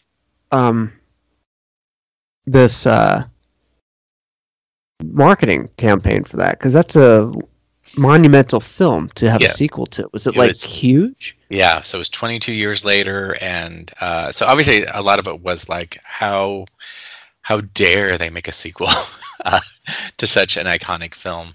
Really? And how could they possibly, and how will it ever live up? And it did have some backlash because there's a few kind of gory scenes that were of the 80s and not of Hitchcock.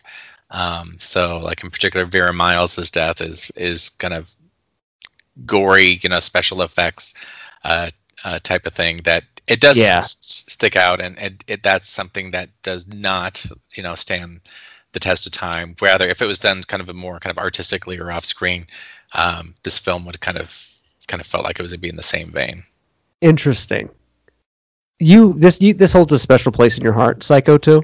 It does. I mean, I was like, if I'm flipping through, I'll still stop and watch it. But as we talk about, like, I'm a Psycho 3 fan, and not quite as much Psycho 4, which I believe is actually a Mick Garris film, if I remember. But oh, really? Yeah. And then Psycho 98, I have lots to talk about that one. But that's a real Vince Vaughn's finest role. It's something. It's something. Twilight Zone the movie. It still holds up in the sense that it's got a very sordid history to me, and it still scares me. I don't really get scared a lot of films, but the segment in Twilight Zone the movie, there's 4 parts to it, and the one It's a Good Life with the kid. You're talking about Superman 3, and people are still scarred at the kid turning into the computer. I'm still scarred at the girl losing her mouth in this and being put into the TV. This actually still haunts me, this movie. I won't watch it again, to be honest with you. I've been to that house, so it's on Oh, my no. website. Yeah. I'm afraid to go. It legitimately scares me. Like, that segment gives me nightmares. Yeah, and so this was most of these were taken from original Twilight Zone episodes and kind of updated. I think all of them, if I remember, maybe except for the first one. But I do, yeah. So that one, it does hold up for the most part, but it is sullied by obviously the death of Vic Morrow. The helicopter incident. So here's your episodes. The Halfway House Cafe, which has been used in numerous films, too many to even count, has been used in everything. Yeah. And I still go there. There's your house. It's just too scary. The rabbit out of the hat. So. Did you ever see the original Twilight Zone episode of that? Oh yeah. So he turns the guy into the puppet, the Jack in the Box. Cloris Leachman plays his mother in the original episode. Oh, it's creepy. Oh, really? Oh, yeah. Yeah. So the house pretty much the house looks more kind of cartoonish now than it did in the film. But now this area is totally built up. So if you it's right in the middle of a neighborhood now. At the time, it was like one of the few houses out there. Are they showing the in the film the exteriors? Because obviously everything around the house was like destroyed by the kid. Is that why there's like burned down cars? Yeah, so there was like nothing around. Actually, at the time, there was not too much there, and so, but now it's just kind of a regular neighborhood. Oh, this is in Granada Hills? Interesting. You could go check it out. Oh, Joe Dante. You could face your fears. I don't want to.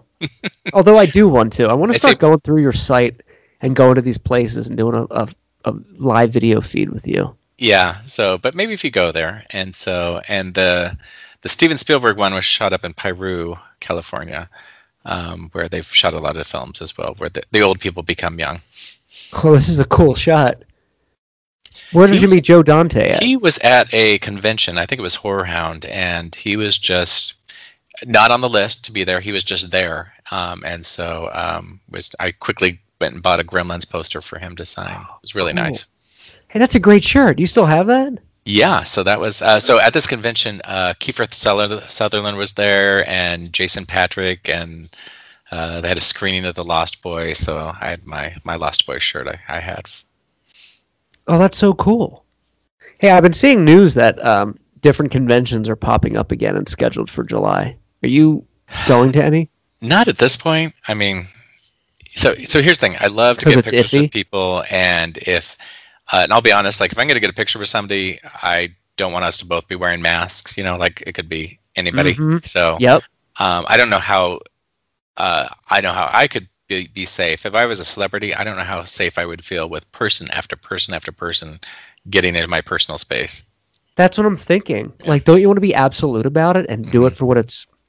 The beauty of conventions, on top of seeing people and seeing merchandise and watching films or whatever that may be set up as, is to get up close and personal and take a picture with somebody and talk to them for a few minutes. If you can't do that, what's the point? Yeah. So I'll wait. To me, I just rather enjoy it without even having some trepidations or just fear of not only conventions and the travel, everything about it, and just those are just masses of people, and I'm just like I can't. Can you imagine Comic-Con happening anytime soon? They're trying to do that though. Yeah.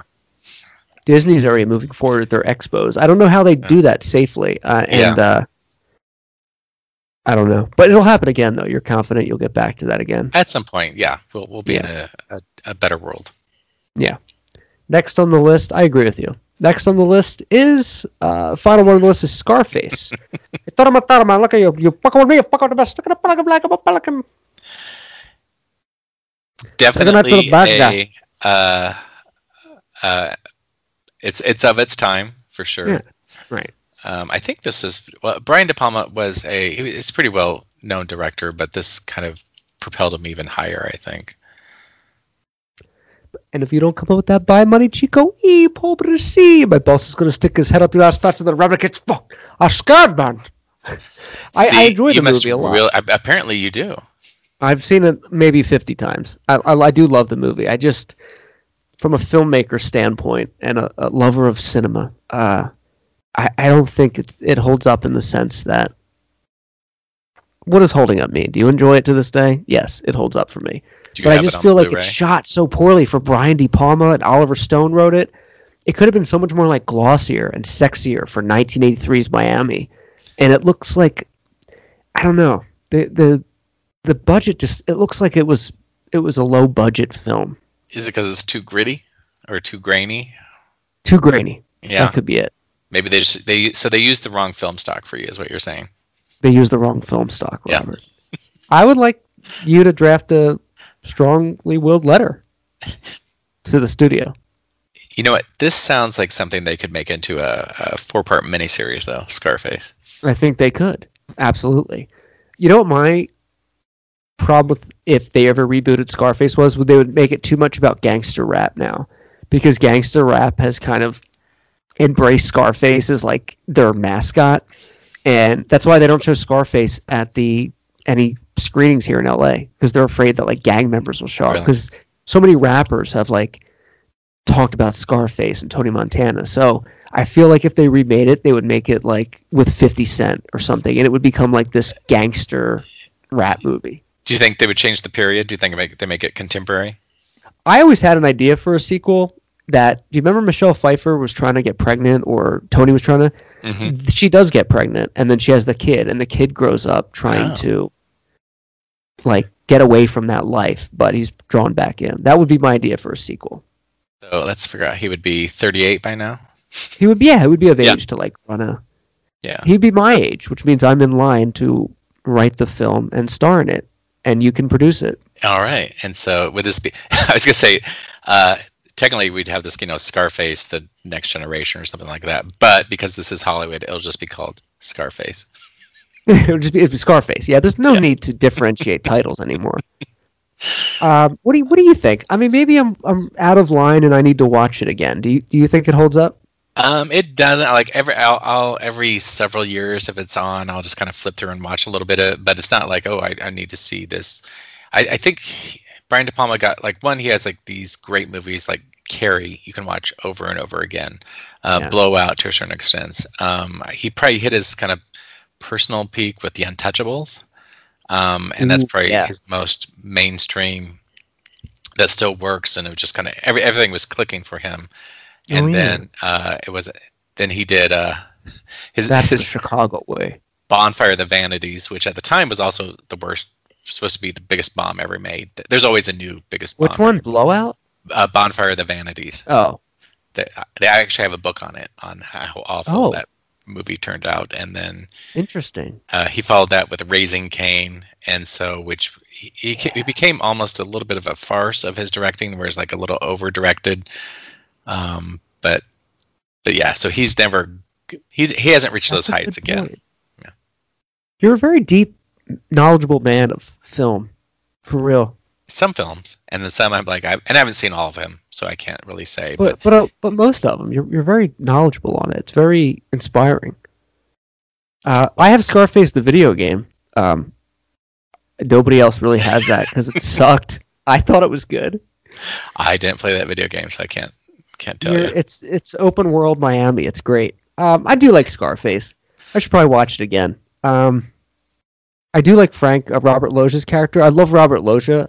He was great in a lot of films, and I just like he's like Tony. He's this like flashy guy, but he kind of has a heart in it, and he gets kind of greedy, but not too greedy. I felt like he was a good character in there. And also the cop Mel Bernstein, played by the guy that was the judge in Ghostbusters 2. He was in Scarface. The guy that gets shot. That's we like snacks. I want throwing a first class pair of tickets. The wife and I are going to London. Like that guy. Like I like the characters a lot in Scarface. Gotcha. So, I don't know. My friend Matt brainwashed me, and he's like, "It's not a good movie." And I was like, "We've seen it 100 times." He's like, "It's just not shot well." And I'm like, "It isn't shot well. It really isn't." You people can be easily swayed. where I'm very easily swayed. for better for worse, to say where he was like, you know what, you're not giving it a try, or what, has this, and you're like, oh, okay, and then same thing if people are saying, like, that is a really crappy movie, and you're like, well, maybe it is. I didn't realize how crappy it was. So one thing Robert and I can both agree on is The Village is a classic. I cannot believe I watched 2 movies in a row. Where I don't do that anymore, and I'm so happy. My sister was in the other room, and she goes, the opening credits were happening. She goes, "Is that Signs?" She knows that soundtrack and movie pretty well, and I forgot she actually went to the bookstore and the pizza shop a few years ago. Yeah, she was talking. I'm like, oh yeah. She goes, I did go there. She was doing a business trip, and she was in Newtown. All right. So, but I had not watched Signs in a long time, and it I forgot about the opening credits. It has a great soundtrack, and I forgot near the end of the credits. Each time there's a bump in the credits would push to the screen. In time with the and it was Hitchcock to me. I was like, oh, this is a Hitchcock opening. Yeah, that was. Even Shyamalan himself said Psycho was an inspiration for the credits in the film itself. It was like Psycho and Night of the Living Dead with the farmhouse being stuck inside. And I was talking to my sister after, and it's like, and it brought back good memories to me. And I was like, but what I remembered I was remembering my experience in the theater. So like, one, this was built up because had he only done The Sixth Sense, or I think he did Sixth Sense and Unbreakable, and this was his next one. Yeah. And so there was excitement. I mean, people were excited to see, what's M. Night's next movie going to be, and it had some good buzz around it. And so there's excitement in the theater, and it had some scary moments, but it had I call it, audience jolt moments where not scares, but just these little things that would happen. Like, and I remember, so when M. Night, he's not a good actor, granted, but he drops the line is like, I have one locked in the pantry, and he just takes off. And I remember the audience was like, what? What? What's going on? Yeah, and I just remember everybody's, you could feel, goosebumps kind of happening. And we took him downtown in a paddy wagon. Paddy wagon? So that movie has like several moments like that I was just say only work in the theater and with an audience, as opposed to if you're just casually watching it. So that did make me, I'm like, oh, I do miss seeing movies in the theater, because you don't realize that you're missing that aspect. And the jump scares hold a certain weight to them. Yeah, that is a great film. I'm biased in that movie because it was filmed in my hometown. So when we saw that opening night, the power went out because it was so hot, and they had to give us tickets to come the next day. And I remember being so angry. I was like, you have one job to do. It's to show this movie. I think the joke was that it was a small town. There was really nothing going on there. The joke was just too many people went out to see it. It crashed like the power because it was showing on like 4 screens or something, because everybody in that area just went to go see this film. And the electricity went out. And I was like, what? But you're right. To have that experience in the film is great. And I think that's just that's an actor's movie. Yeah. It's an ensemble cast. And you have Joaquin Phoenix and Mel Gibson. And it's great. Abigail Breslin, and she's great. And there's things that don't quite. Granted, we have big TVs now, but think when he's in the corn and he's just, you barely see that alien leg kind of walking into the corn, which casual viewing on TV you just don't. You might miss. On the big screen you can't help but see that and be startled by that. These kind of like little tiny moments, because all you're doing is staring at the screen, and we don't quite have that. You don't do that at home. You're absolutely right, Robert. And the scene where he's tucking his daughter to bed, and she's like, "Can I have a glass of water? There's a monster outside my window." And they show the monster on the window. You cannot see that on a TV at home. I don't care how big your screen is. Yeah, you have to know what you're looking at. Yeah, I had to calibrate it, but yeah, that is startling in the theater. It's not as startling as your. I'm looking at my phone and also watching. So it's a movie like. Turn off the lights, and that's all you do is watch. You're right. And as well as the scene where they're showing like the Brazilian video footage of the birthday party, and it's like, "Vamonos, children." That was scarier in the theater. That's still a pretty good jump, though. No, these are, and I think I jumped at something else. I can't remember. I don't know what I was expecting. I kind of did a jump back because I'm like, I don't have the movie memorized by now, but I do remember where I jumped at something. Why aren't you in the majors getting your toes licked by pretty women? Felt wrong not to swing.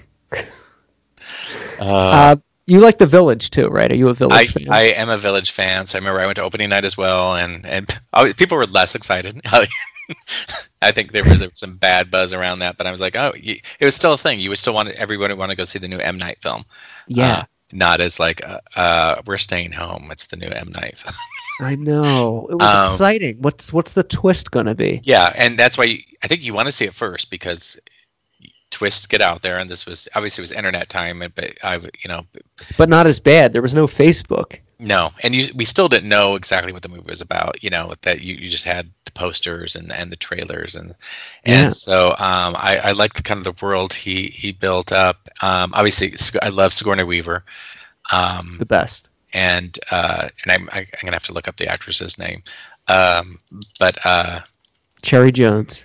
I love Cherry Jones too. Like, she is, and she's in The Signs as well. So obviously he likes his cast. Bryce Dallas Howard. I love Bryce, and he brought Joaquin back.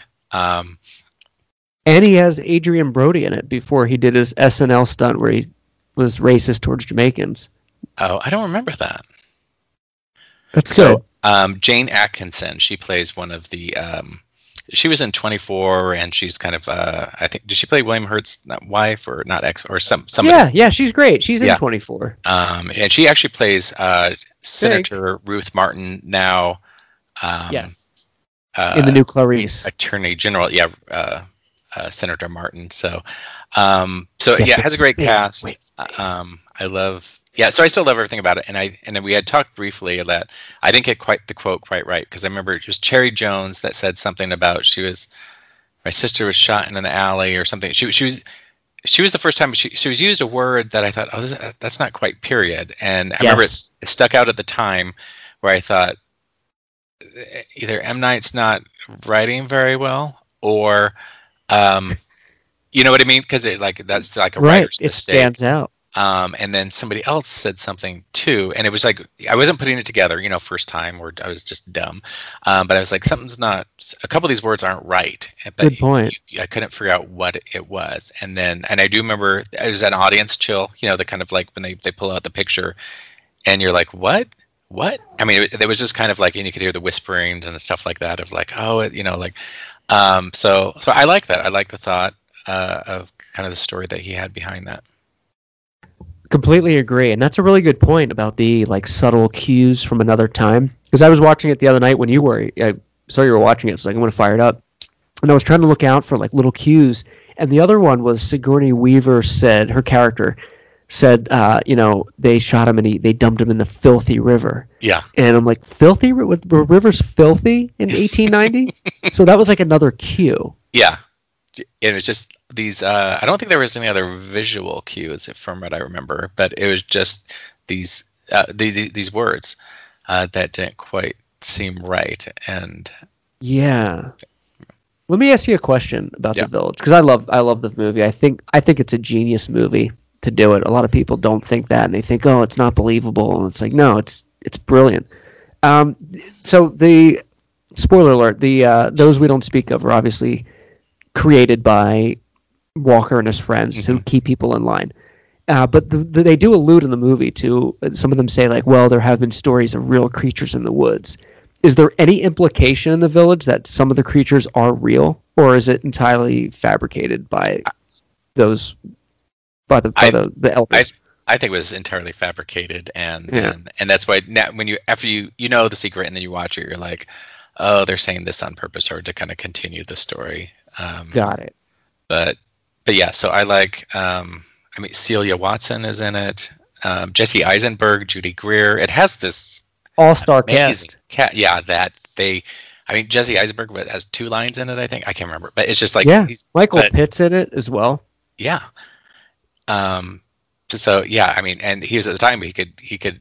I'm sure anybody would say yes to M. Night, saying whatever it is. Yeah, we'll be in your movie.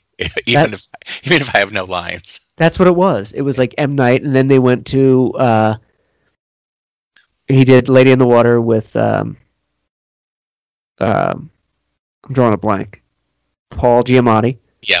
And then Mark Wahlberg. And then after that, he couldn't really get as much star power as he used to. It's like, no, we're not falling for that. Brendan Gleeson is in this. Brendan Gleeson's in it. Yeah, William Hurt. It's a great film. I think. Yeah. It's funny when that came out in the theater opening day. I was supposed to see it with two buddies that night, and I was like, "Let's go get tickets." And another buddy called me. He's like, "Do you want to go see The Village at like 1:00?" Because we like didn't have class or something that day. We were in college, and I was like, "Yeah, I do." So I went and saw it, and then that night after the big twist, I was like, "I can't watch this again in the day." So I sat behind them, and they're like, "Why are you sitting back there?" I was like, "I just want to like get the experience." It made no sense. You couldn't and I tell snuck them. out and watched like The Bourne Ultimatum or something like Oh, that. really?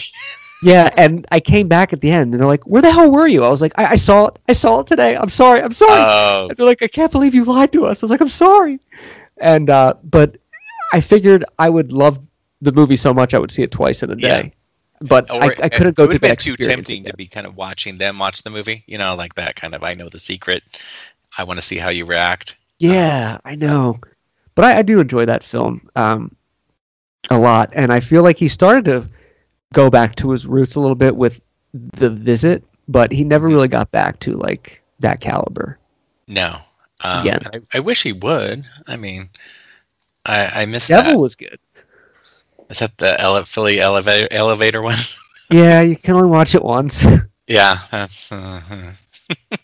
Do you think it's possible for him to get back to that kind of greatness again? Well, have you been watching The Servant? No. Okay. So there's a possibility. There is some possibility. So I just started season 2 of that, and I'm not sure. It's on Apple TV. Oh, you have every streaming service. I love it. Not every. So, and I think he's more. I don't know how much of it is him. I know he executive produced it, and I think he might have write part of it or is part of the story of it. I can't remember. Oh, okay. I could be wrong, but you could tell it has his fingerprints on it, as I would like to say. Good call. But yeah, it has some kind of interesting moments, but it also it kind of feels like M. Night, whereas like it looks like he directed a few of them. When I just kind of pull up the IMDb, but oh yeah, it's a Philly movie, so they talk nice. Sold. Yeah, I say Philly locations, and because the last episode they said they're like, well, let's go to Franklin Mills, and I'm like, we know where that is. We know where that is. Let's Yeah. go.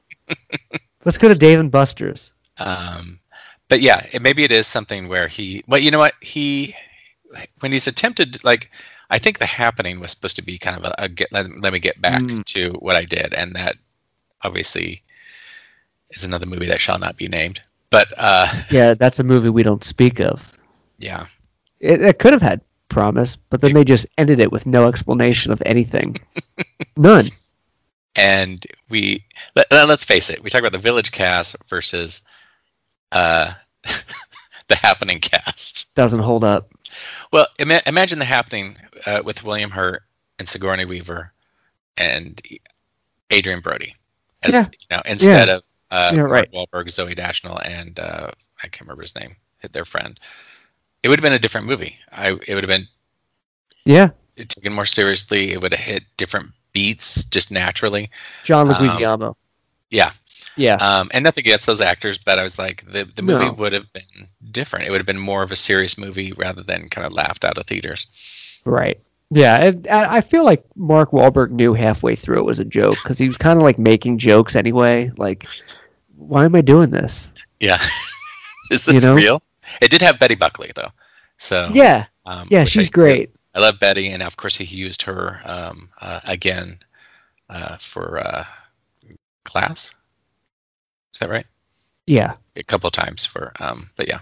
You know what might have saved The Happening is if, like, halfway through during the kind of climax, they figured out why it was happening, and there was like some kind of race for a resolve to like fix it. Like, oh, it's because the nuclear power plant is setting things off, and we have to stop it, and maybe add another element. But it just kind of ended with them being chased around a crazy woman's house, and then it ends, and it just stops. Yeah. It's bizarre. It's like, well, I think things are back to normal. This is probably how we're going to end COVID, though. So I hope it just stops. Like, well, I guess we're done now. I guess we're done. I think that's going to be the time we have for today, Robert. We're at the 2-hour mark, unless you have anything else you want to slice in? I think homework-wise, Clarice has started. So by the time we hit next time, we'll have We'll two dive into it. episodes under that, and we'll see. I have a feeling this might be kind of like The Stand. Like this is something we might try, begrudgingly might have to stick with. I don't know. Do you have higher hopes for Clarice than The Stand? I had higher hopes before I saw the first episode. Oh, really? I'll just say that. Yeah. I'll give it a watch and then we can discuss. When does Clarice air? Is it every Thursday? Thursdays, I think so. So it's kind of works. It replaces some shows that have just ended. So that's good. Yeah. Switches it up a little bit. Yeah. You were listening to Set Jetter Saturdays. Visit all of the episodes for free on iTunes, Spotify, Roku, and iHeartRadio. And visit Robert at set-jetter.com, as well as on Instagram and on Facebook. Do you still say like on Facebook? Is that still what the kids are saying today? That's what I still say because that's all I know. That's all I know too. I'm like not, them on Facebook. I'm not as well. TikToking. I will never be a TikToker. I'm not cool enough. Yeah. Set Jetter Saturdays. Thank you again to Robert always, and we will see you next week for another Set Jetter Saturday. Good night, everybody. Good night.